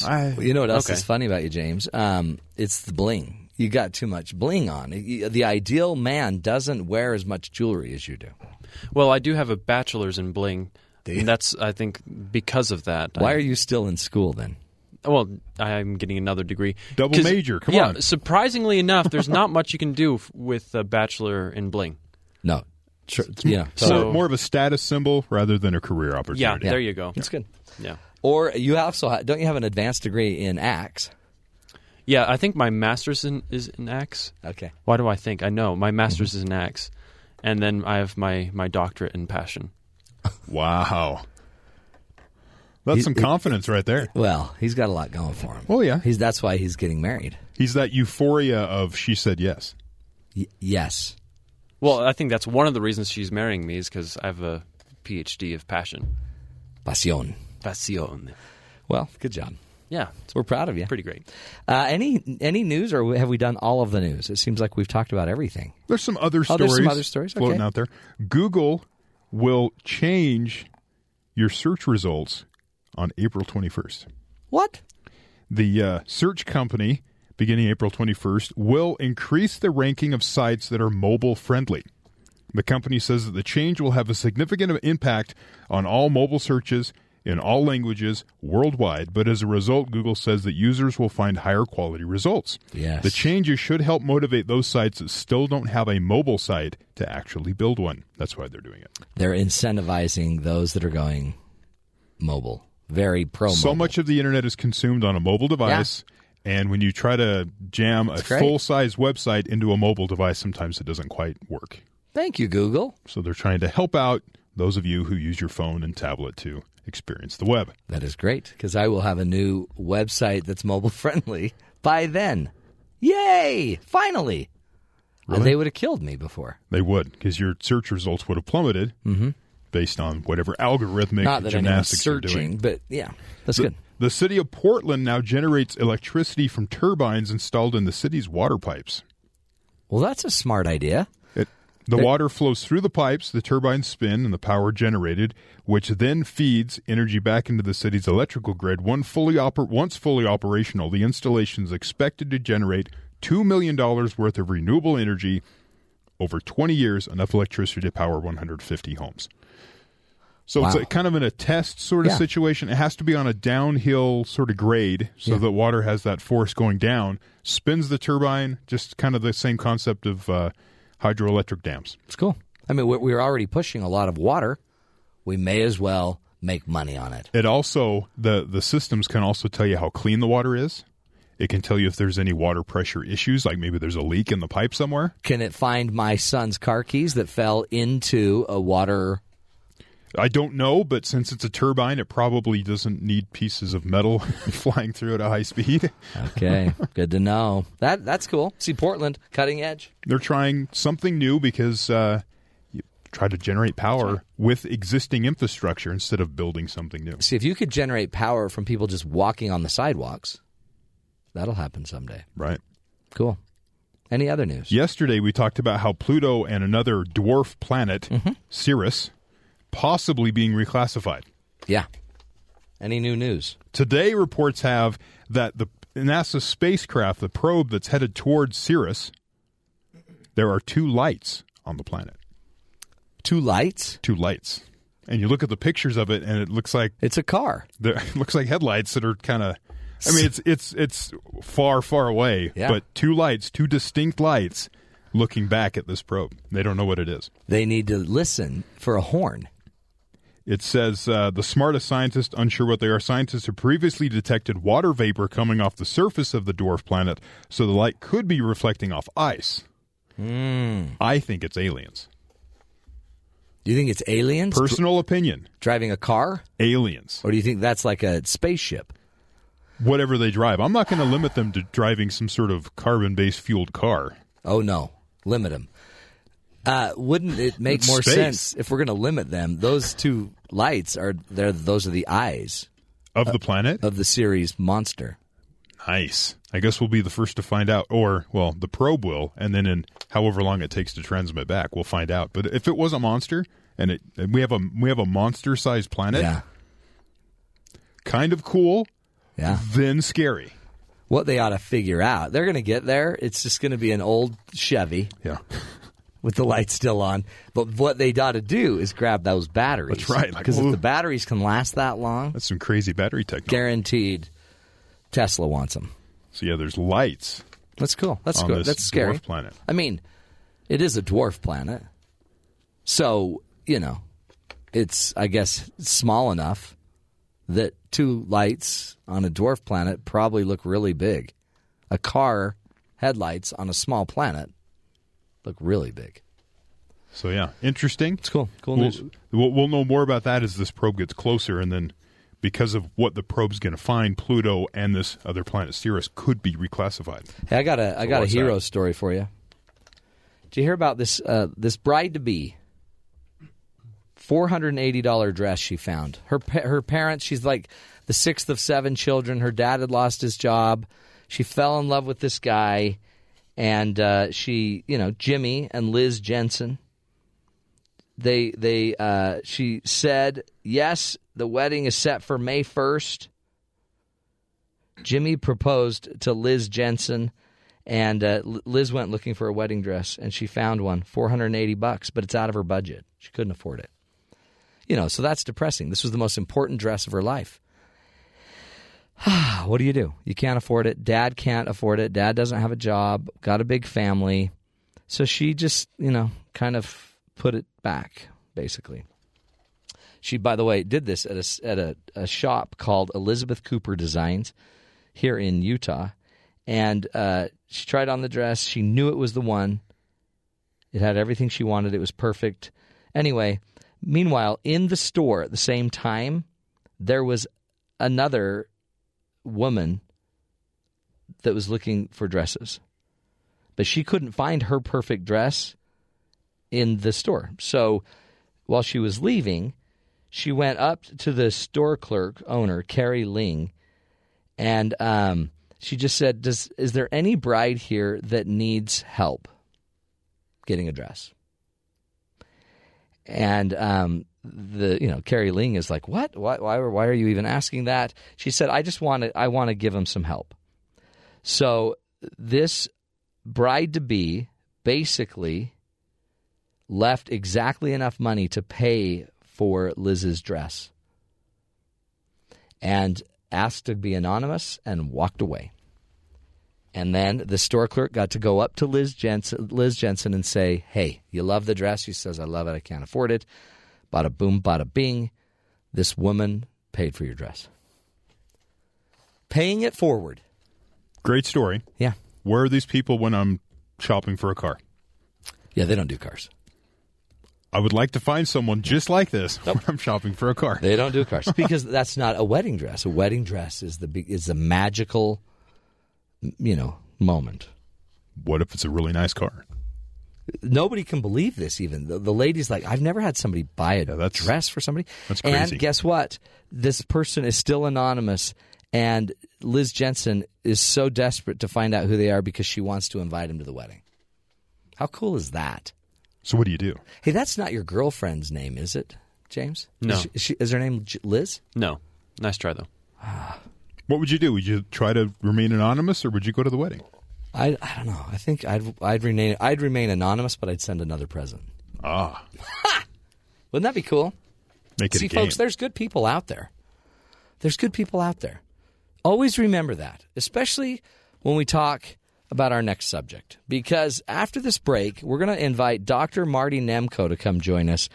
And Dr. Nemko is he has a PhD in educational psychology, but he has written a really interesting article about deceptive marketing, basically, deceptive commercials, and how we might need to pay more attention to what's going on when we're watching these ads on television, and we're going to pick his brain. Dr. Marty Nemko, he'll be up next. Stick with us after the break right here on Matt Townsend Show.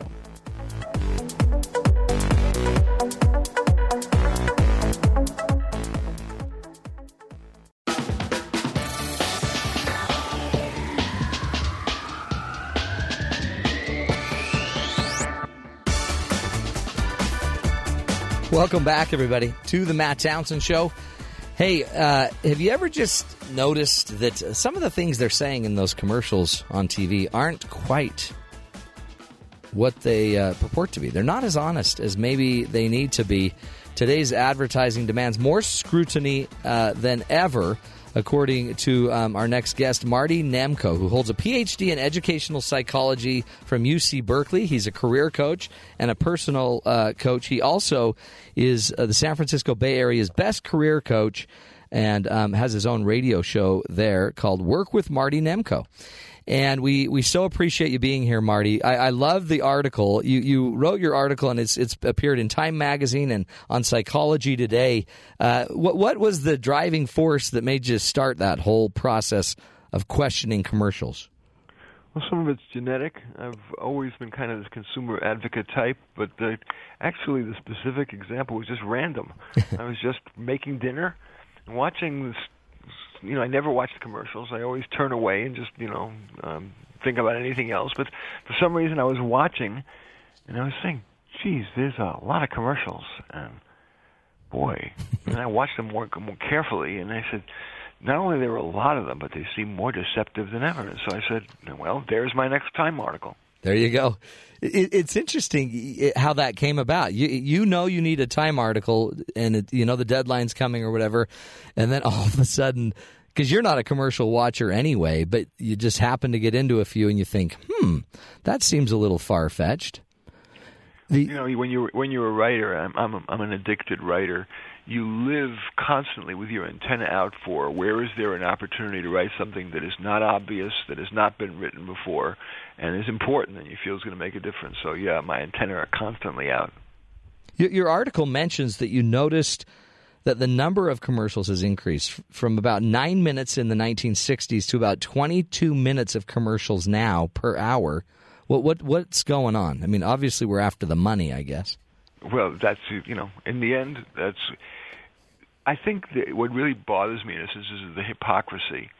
Many TV stations, publications, whatever, claim to be real advocates for the people, and they sound very sanctimonious. Mm-hmm. And yet, when it really comes down to it, it's expediency. It's the money. And so they don't give a crap if they make people watch 22 minutes per hour of commercials. It's as much as they can get people to watch without them changing channels. That's right. They do 22 because 23 is just too much.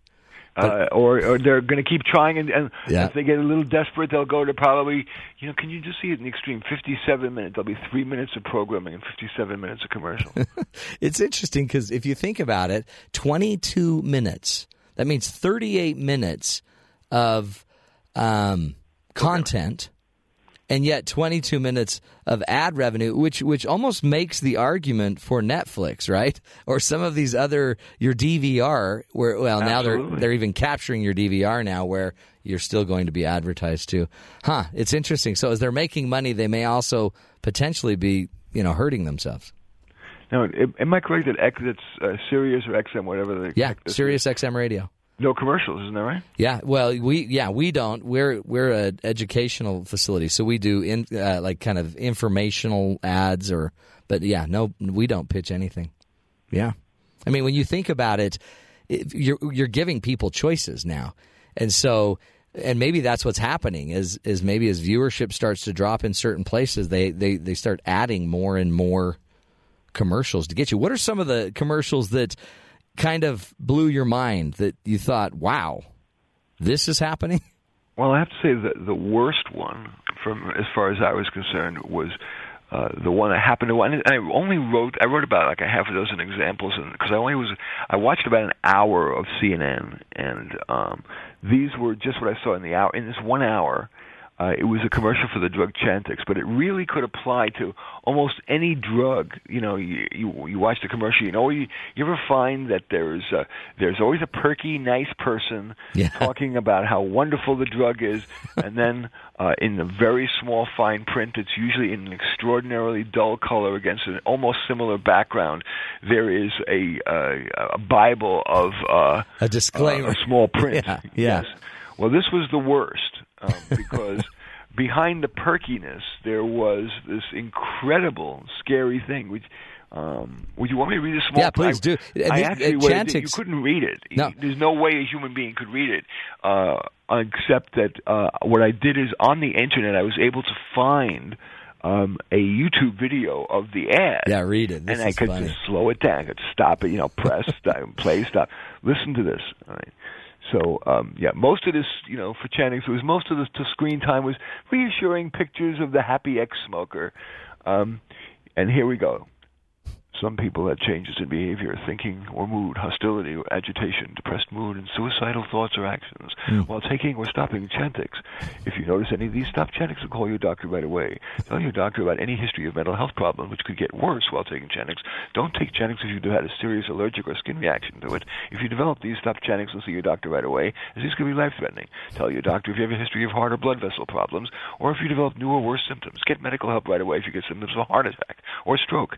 Get caution when driving or operating machinery. Common side effects include nausea, trouble sleeping, and unusual dreams. I'm imitating almost kind of the... Yeah, and they go that fast, don't they? They have to speed through that to get it all up there. Exactly. And, of course, their lawyers are saying, you got to do this. It's going to reduce the chances of getting sued. Yeah. But you make the greatest comment in your article that says, I wonder if it isn't safer to just keep smoking. That was my next line. That is such a great comment. After that, I mean, when you think about it, compared to all of that, yeah. Well, of course, there's probabilities. Those probabilities of those things aren't that great. But the point is, there really is, it seems to me, an ethical obligation, especially when you're dealing with life or death. And this is death. This isn't some little drug. This was Pfizer. Pfizer is probably I think, the world's largest or second largest drug company. They're worth billions. These are people who are mainly, lots of doctors who have gone in. They've taken the Hippocratic Oath. They swear to have integrity, and then they're associated with this. There's something. There's a disconnect there. Well, and you said in your article too, there's a variety of these. That's just one. I mean, and you think about it, you were only watching for an hour, right? And that's just one of the drug companies.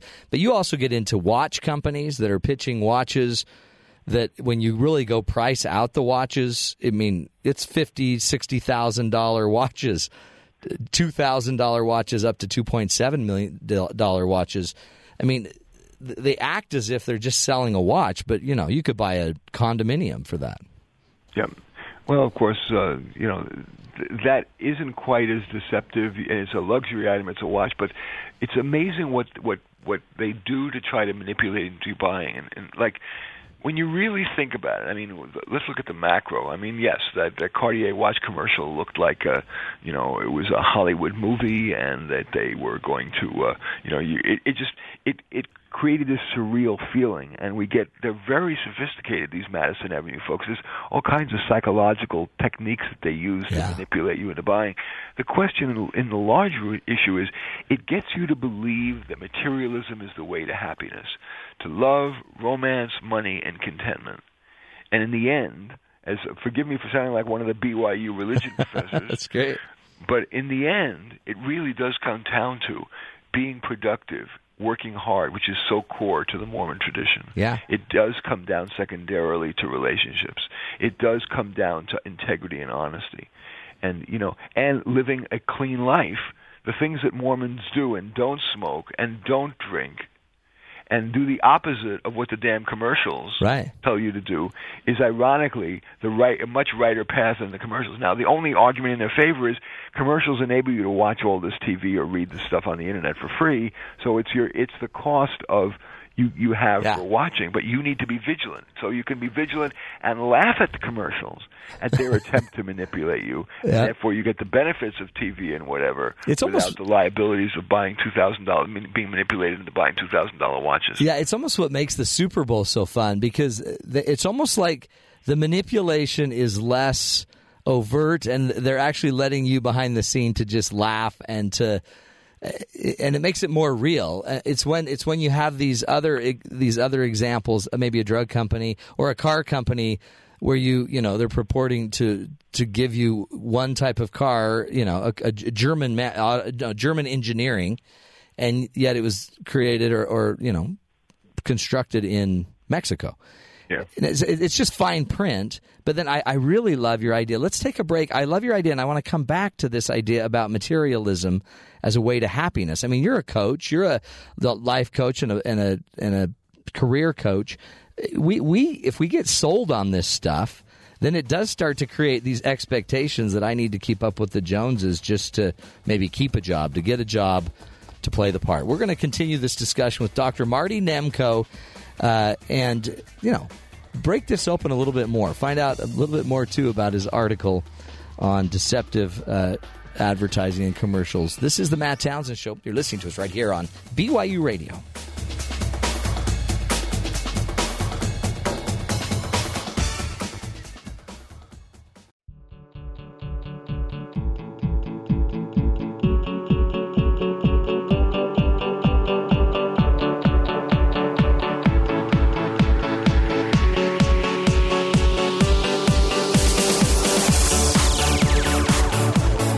Welcome back, friends, to the Matt Townsend Show. Today we are talking about an article by our guest, Marty Nemko, who has a Ph.D. in educational psychology from UC Berkeley. He's a career and personal coach and also has his own radio show in San Francisco. He wrote the article in Time Magazine. It's also on Psychology Today as well. And basically he just goes through a list of just a little deceptive marketing practices. And, you know, we've all seen stuff like this. If you've sat there long enough, you've seen these type of commercials. You've actually dealt with these. And one of his arguments that he's been making with this and talking to us about is make sure that we're, I guess, a little more present and we're not getting caught up in the materialism of it all as an effort to make us happier. Is that one of your points, Marty? That certainly is one. Before we get to that, there's another subtle thing. You mentioned the Super Bowl ads. Yeah. And I think about all the years of them. And across all ads, not just in the Super Bowl, but it's almost ironic that it occurs in the Super Bowl, is men, frankly, especially white men, are made to look like idiots or sleazebags disproportionately, and women are made to seem like the heroes and brilliant people who are going to put them in place. Oh, interesting. I haven't noticed, but I can see that in TV too. I mean, a lot of dads look stupid. A lot of the yeah, the Homer Simpson syndrome. Yeah, but you look in almost every scene, not just in commercials, but on TV, in movies. In every scene, there's always conflict. Conflict is core to writing of screenplays and whatever. You will disproportionately see the woman end up one-upping the guy, or the guy being the bad guy and the woman being better. And you guys who are students at BYU are in your formative years, and it's unconscious, but little by little, it begins to take its toll on your self-esteem, your sense of self-efficacy. So I would encourage you, first of all, don't trust me. I'm just some guy who's, some career coach and, talking on the radio here. But I invite you, as you read articles, books, watch TV, watch movies, watch commercials, ask yourself the percentage of the time that the genders are treated fairly. And ask yourself, if you had a son or a daughter, I know how important family is to the Mormon community. Ask yourself, if you had a son, and he is watching the steady diet of woman as goddess and guy as jerk, whether that ultimately is in society's best interest. So really, the idea is, and you actually did this with the advertising as well, become a critic in a way. Start to, use your own brain, your own thinking to evaluate all types of media. And I mean, the internet, we talk about that. We talk about the FCC and net neutrality and their big decision on that. And yet, as we sit here, the FCC still could probably do more with other types of advertising practices. Yes. And I guess in the end, really becoming a critic yourself of what you're seeing. Make sure that you're open-minded, understanding. I mean, I'm a big believer, and we've talked about it on the show.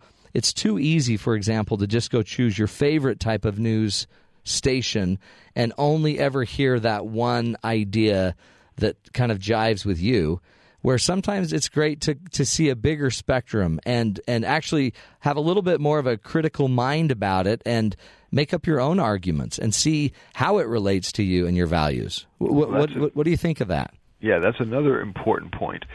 I'm an older guy now. I'll be 65. But when I was started out, I've always been an interested consumer of the media and reading the news, watching the news. There was a tremendous effort at what they call repertorialism. That is, journalists attempt to fairly. We all have our biases that are underpin who we are, but there was a real effort to try to fairly present multiple responsible sides on an issue.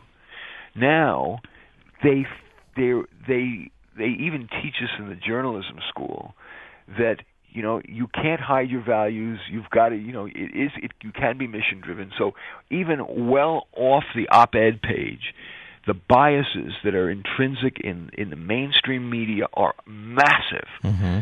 So that I am kind of constitutionally a moderate, and if I were on a planet where most of the media was conservative, I would call for a more fair treatment of liberals. But as I read the standard mainstream media, including CNN and Time and New York Times and Washington Post and ABC, NBC, CBS, PBS, NPR, where I have a radio show, the amount of leftist bias is so enormous that it is almost, even Fox News has moved to the center. If you'll Google Fox News and policies, you'll see that they've moved to the center. It is almost impossible to find intelligent right of center thought. It gets censored all the time. It's a lot to ask students to do this, but there are only a relatively few right of center intelligent media sources left. Yes, probably the Wall Street Journal. Yes, probably Commentary. Yes, probably National Review. But those are out of the mainstream.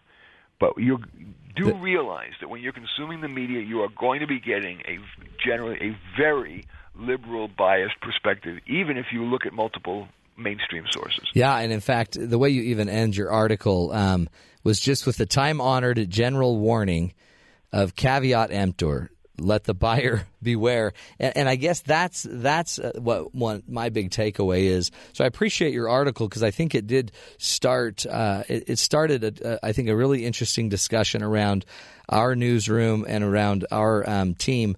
And that was what we really wanted to bring to our listeners nationwide, is just the simple idea that the media is there and it's ours to consume, but you have to be proactive and think through it. So I appreciate you again, Marty.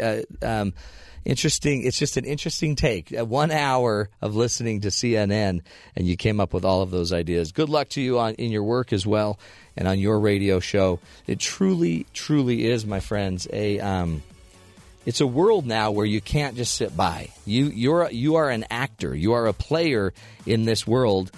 And you don't have to necessarily choose one or the other, left or right. You don't. You don't have to choose. You get to actually make it what it needs to be. It doesn't have to just be what's handed to you. You get to go out and make it what you need it to be. We're going to take a break. When we come back, we're going to go down and talk to the guys at BYU Sports Nation, see what's coming up on their show. Also, a little bit later, we're going to go to Parenting Preview and Parent Preview and talk about some of the new releases that are coming out so you can enjoy that over the weekend. This is the Matt Townsend Show. We'll be right back after this break right here on Sirius XM 143 BYU Radio.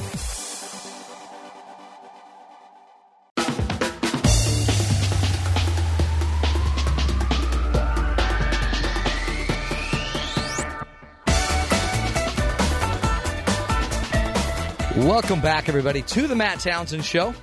Hey, now, seriously, one of my favorite parts of the show is to go down and visit my brothers down in Studio B, BYU Sports Nation. Hello, Spencer, and Brian is filling in today for Jerem again. That's right. We're throwing you off every day this week with a new guest. What is the deal? It's like you're rotating guests. We got to keep it fresh, man, right? Yeah. You guys are, you're my heroes. Lies. Lies. It's all lies. But when I grow up, I want to be just like you. So. No, you don't. Do you know what? Brian, come talk to me, man. I think a half hour with me and we'll get that out of your system. Hey, Matt, tell me after seeing that music video rendition I did, your life is not better. You know what? It is better in a way because I lost weight. I couldn't eat. I couldn't eat the rest of the night. Holy cow, man. Wow, that kind of a reaction, huh? You put the in NSYNC. Yeah. My parents will never forgive me for the certain great. pelvic thrust. I know. Yeah. You're lucky you didn't blow a hip. See, at my age, I'd be in traction. You know, it's funny because that you just did that, and you were into it. Oh, absolutely I was. I was 18. I wanted to be Justin Timberlake. I still kind of want to be Justin Timberlake. You know what? You know, it's probably past. It's not going to happen. You're right. But what's so funny about the whole thing is it's out there now, man. You can't get it back. We have Ben Bagley to thank for that. He was the first person to put that out. Ben. Good job, Ben. You know, we got to go get some video of Ben dancing. We do got to. I bet he used to be a break dancer. Don't you think he would be a break dancer back in the day? I think he did a lip sync to like the Cranberries or something. We've got to find it. I could see Ben being like a pop locker. You know? I could see him hitting it. That'd be fun. We should put some music on one morning and see if we can catch him. Let's do it, but make sure you do it on camera because I want to watch from up here. Oh, we'll definitely. You know what we were talking about yesterday? What? Speaking of dancing and NSYNC, we talked about like celebrations we thought Tyler Haws should use the moment he passed Jimmer Fredette, which he did last night. Awesome. BYU won 82-69. Great night for Tyler Haws and the Cougars. But, you know, as we thought, he kind of just, you know, acknowledged the crowd maybe a little bit and ran back down the floor. We wanted him to go take a selfie with President Worthen. Oh, wouldn't that have been great? You know, like kick the ball into the stands. Yeah. Something, man. I mean, flex a bicep, you know, anything. Anything. Right? I would have just, like, you know, started spinning on the ground and then freeze in a pose. Do the Jake Toulson Irish jig dance in unison with the team. See, Jake would be fun to watch break a record. Yes. Because then, you know, you'd get that flashback from the Irish dancing group. You know you're going to get something cool. You want to hear something really cool? What? Dave Rose's daughter sent out a message at the behest of her dad, who wanted everyone to know about this. Eric Reveneau is the head coach of Portland. He made sure at the end of the game to go over to the scores table, get the game ball, and delivered it to Tyler Haws' dad, Marty, because he wanted him to have it. Oh, so cool. Dude, he is the guy in the West Coast Conference that if BYU loses a game, like, if they have to lose a game, I want it to be to Eric Reveneau because he's that cool. Well, and BYU's had a really good record against them, right? Like 12-1 record. Yeah, they lost in triple overtime up there last year. What a great sport. Right there, that's why we play sports. Dude, he's the best. Eric Reveneau is such a good dude. And so for Tyler Haws to get that game ball and celebrate with his family, that was really cool. We're going to talk to Tyler live from the Northwest as the Cougars now transition to Spokane to take on the third-ranked Gonzaga Bulldogs. And I guess we're still waiting for Collinsworth to make the money shot. Well, the triple-double. He had a ho-hum 15 points, 11 assists, and 6 rebounds last night. You know. What a loser. Almost there. Why doesn't he work harder? He's so close. Hey, by the way, I did have a Jarom Jordan sighting. Oh, you saw Jarom? No, but I read an article about how they're missing a sprint car. Was apparently stolen in Atlanta. Uh-oh. So I'm going to bet bucks Jarom pulls up in number 44 NASCAR sprint car. Should we put a little wager on that? Because seriously, that's something Jarom would do. Well, apparently he's going to join us. He's going to join us today, I think. Ask him about the car. Ask him about it. Ask him because a lot of people, you know, they don't know what I know. I have a big staff. Brian, are you in on this, dude? What if he pulls up and then he has Tyler Haws' basketball like in the passenger seat with a seatbelt over it, and Eric Reveneau tied in the back seat. Guys. Yeah, Eric Reveneau is a hostage in the back. He's all quiet, Eric. You guys. Good luck trying to straighten out that story. Hey, thank you. We'll do our best. And again, just so you know, I just am going to post your NSYNC parody. You didn't already? I thought you I'm going did. to post it on my Facebook page. 40,000 people are going to get a shot at that. Wow, 40,000. All right. And a lot of them are ladies. Oh, yeah. Oh, they're going to love it, man. They're going to love it. You're going to be the new heartthrob. Has your wife said, take that down? Yeah. Stop. I bet your wife's not liking this. Brittany is all about it, dude. She's a dancer. That's why she was into me. She knows, she's got good taste. I used to use that as like a pickup tool. Like, I danced to NSYNC. You know, it sounds like Brittany has a very charitable heart. This is really what this is about. This is true. Hey, guys, good luck, and good luck on your show today. That's a cool story. Yeah, thanks, Matt. Thanks, guys. Be good. What a cool deal. You know what? I can't believe Jarom stole that car. Right out of a NASCAR team trailer and car was stolen in Atlanta early Friday. By the way, who's parking their NASCAR anywhere? You got to be careful. Hey, we got a great guest coming up. That we've used them a lot on different shows. The morning show has forever used our next guest as an expert to talk about movies that are healthy for our children to watch.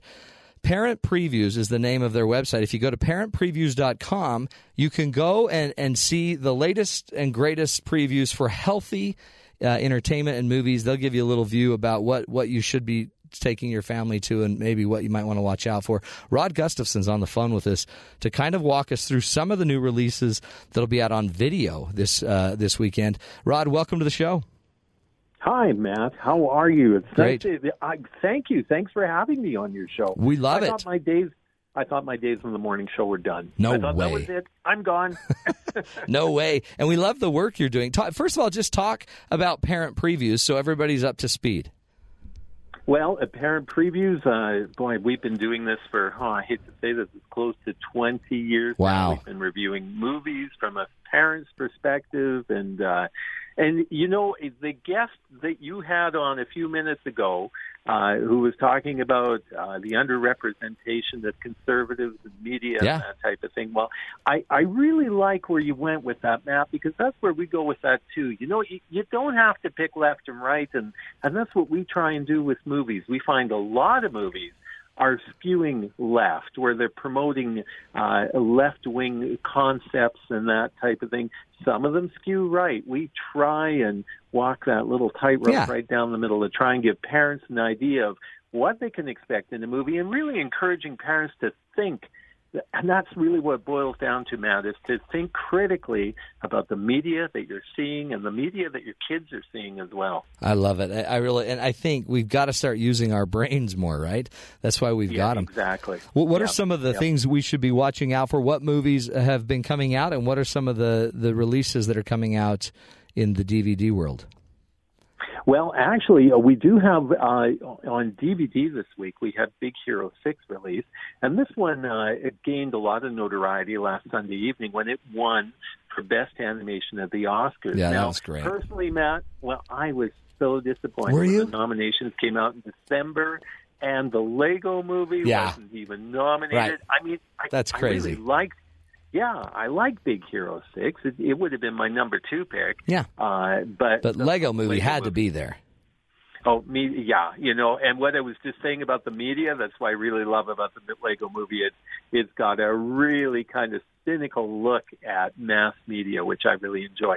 Anyhow, Big Hero 6, Lego movie, by the way, is out on Blu-ray and DVD and home video formats as well. Big Hero 6 just came out this week, and of course, it did take the Oscar for Best Animation. And this is a very delightful movie about a young boy. He's an adolescent. He's built this. He builds robots, but his brother winds up tragically dying near the beginning of the movie, kind of a new take on the Disney orphan syndrome that Disney does so often in its movies. And so he winds up kind of inheriting this robot that his brother was working on with this elite group of other robot designers. And this robot is this big, inflatable, kind of a lovable thing, and it's made to be a medical robot. It's made to help people. And so he starts using this robot and makes a lot of discoveries that there's a lot more to this robot than he first realized. It really is a wonderful family film, probably best for, I would put this on about the 8 and 9 years of age and older category, because there are going to be some scenes that for very young children are going to be frightening. But for older children and adolescents, this is a fun movie to watch together as a family, and has a lot of good messages going for it. The final act kind of turns into your typical. This is based on a comic book, and it's kind of got your kind of typical battle sequence and whatnot. Yeah, the final battle. Still really good. Yeah, the final battle. Now, the one thing, Matt, I take it you've seen this movie. Yeah, I have. Yeah, my kids loved it. You got to stay for the credits on this one, don't you, Matt? Yeah, you totally don't want to do. give it away. Yeah, there's some fun little surprises, I guess. Yeah. Yeah, exactly. I guess we call it an Easter egg or whatever. There's a great thing that happens in the credits. So make sure you don't pop out that Blu-ray or DVD before you're done watching the credits on this one. So we should. Hero 6. Yeah, that's the one we should be watching for then, as a release, yeah. For sure. Now, and we've also got one opening up in theaters this week as well. Actually, opens today. Did you want to cover that one? Well, yeah, we got about 20 seconds. Is that the Lazarus Real one? Quick. Yeah, Lazarus Effect. This is a horror movie. Overall, C grade on this one. Watch out. There is some language. The one thing we did like about this, it kind of brings a little bit of religion into the horror movie genre, but unfortunately that doesn't last very long, and that kind of goes south from there. Interesting. So maybe you don't need to go see that one. I mean, it's up to you. It's up to you. Not. Yeah. Well, Rod, we appreciate it. Man, you covered a lot. And great insight. You are for sure going to be back. I'm telling you. You cannot leave the morning show. Somebody's got to watch these movies for us. Rod, thanks so much. Appreciate it. Again, earlier we talked to Marty Nemko. So if you want to go to his website, go to martynemko.com. We failed to mention that earlier. And again, folks, we can't do the show without you. We need to kind of change the world together, don't we? And hopefully we just keep hitting the topics you need and changing each other's lives as we do this program together. Thanks. Have a great weekend. We'll talk to you next week. This is the Matt Townsend Show on BYU Radio.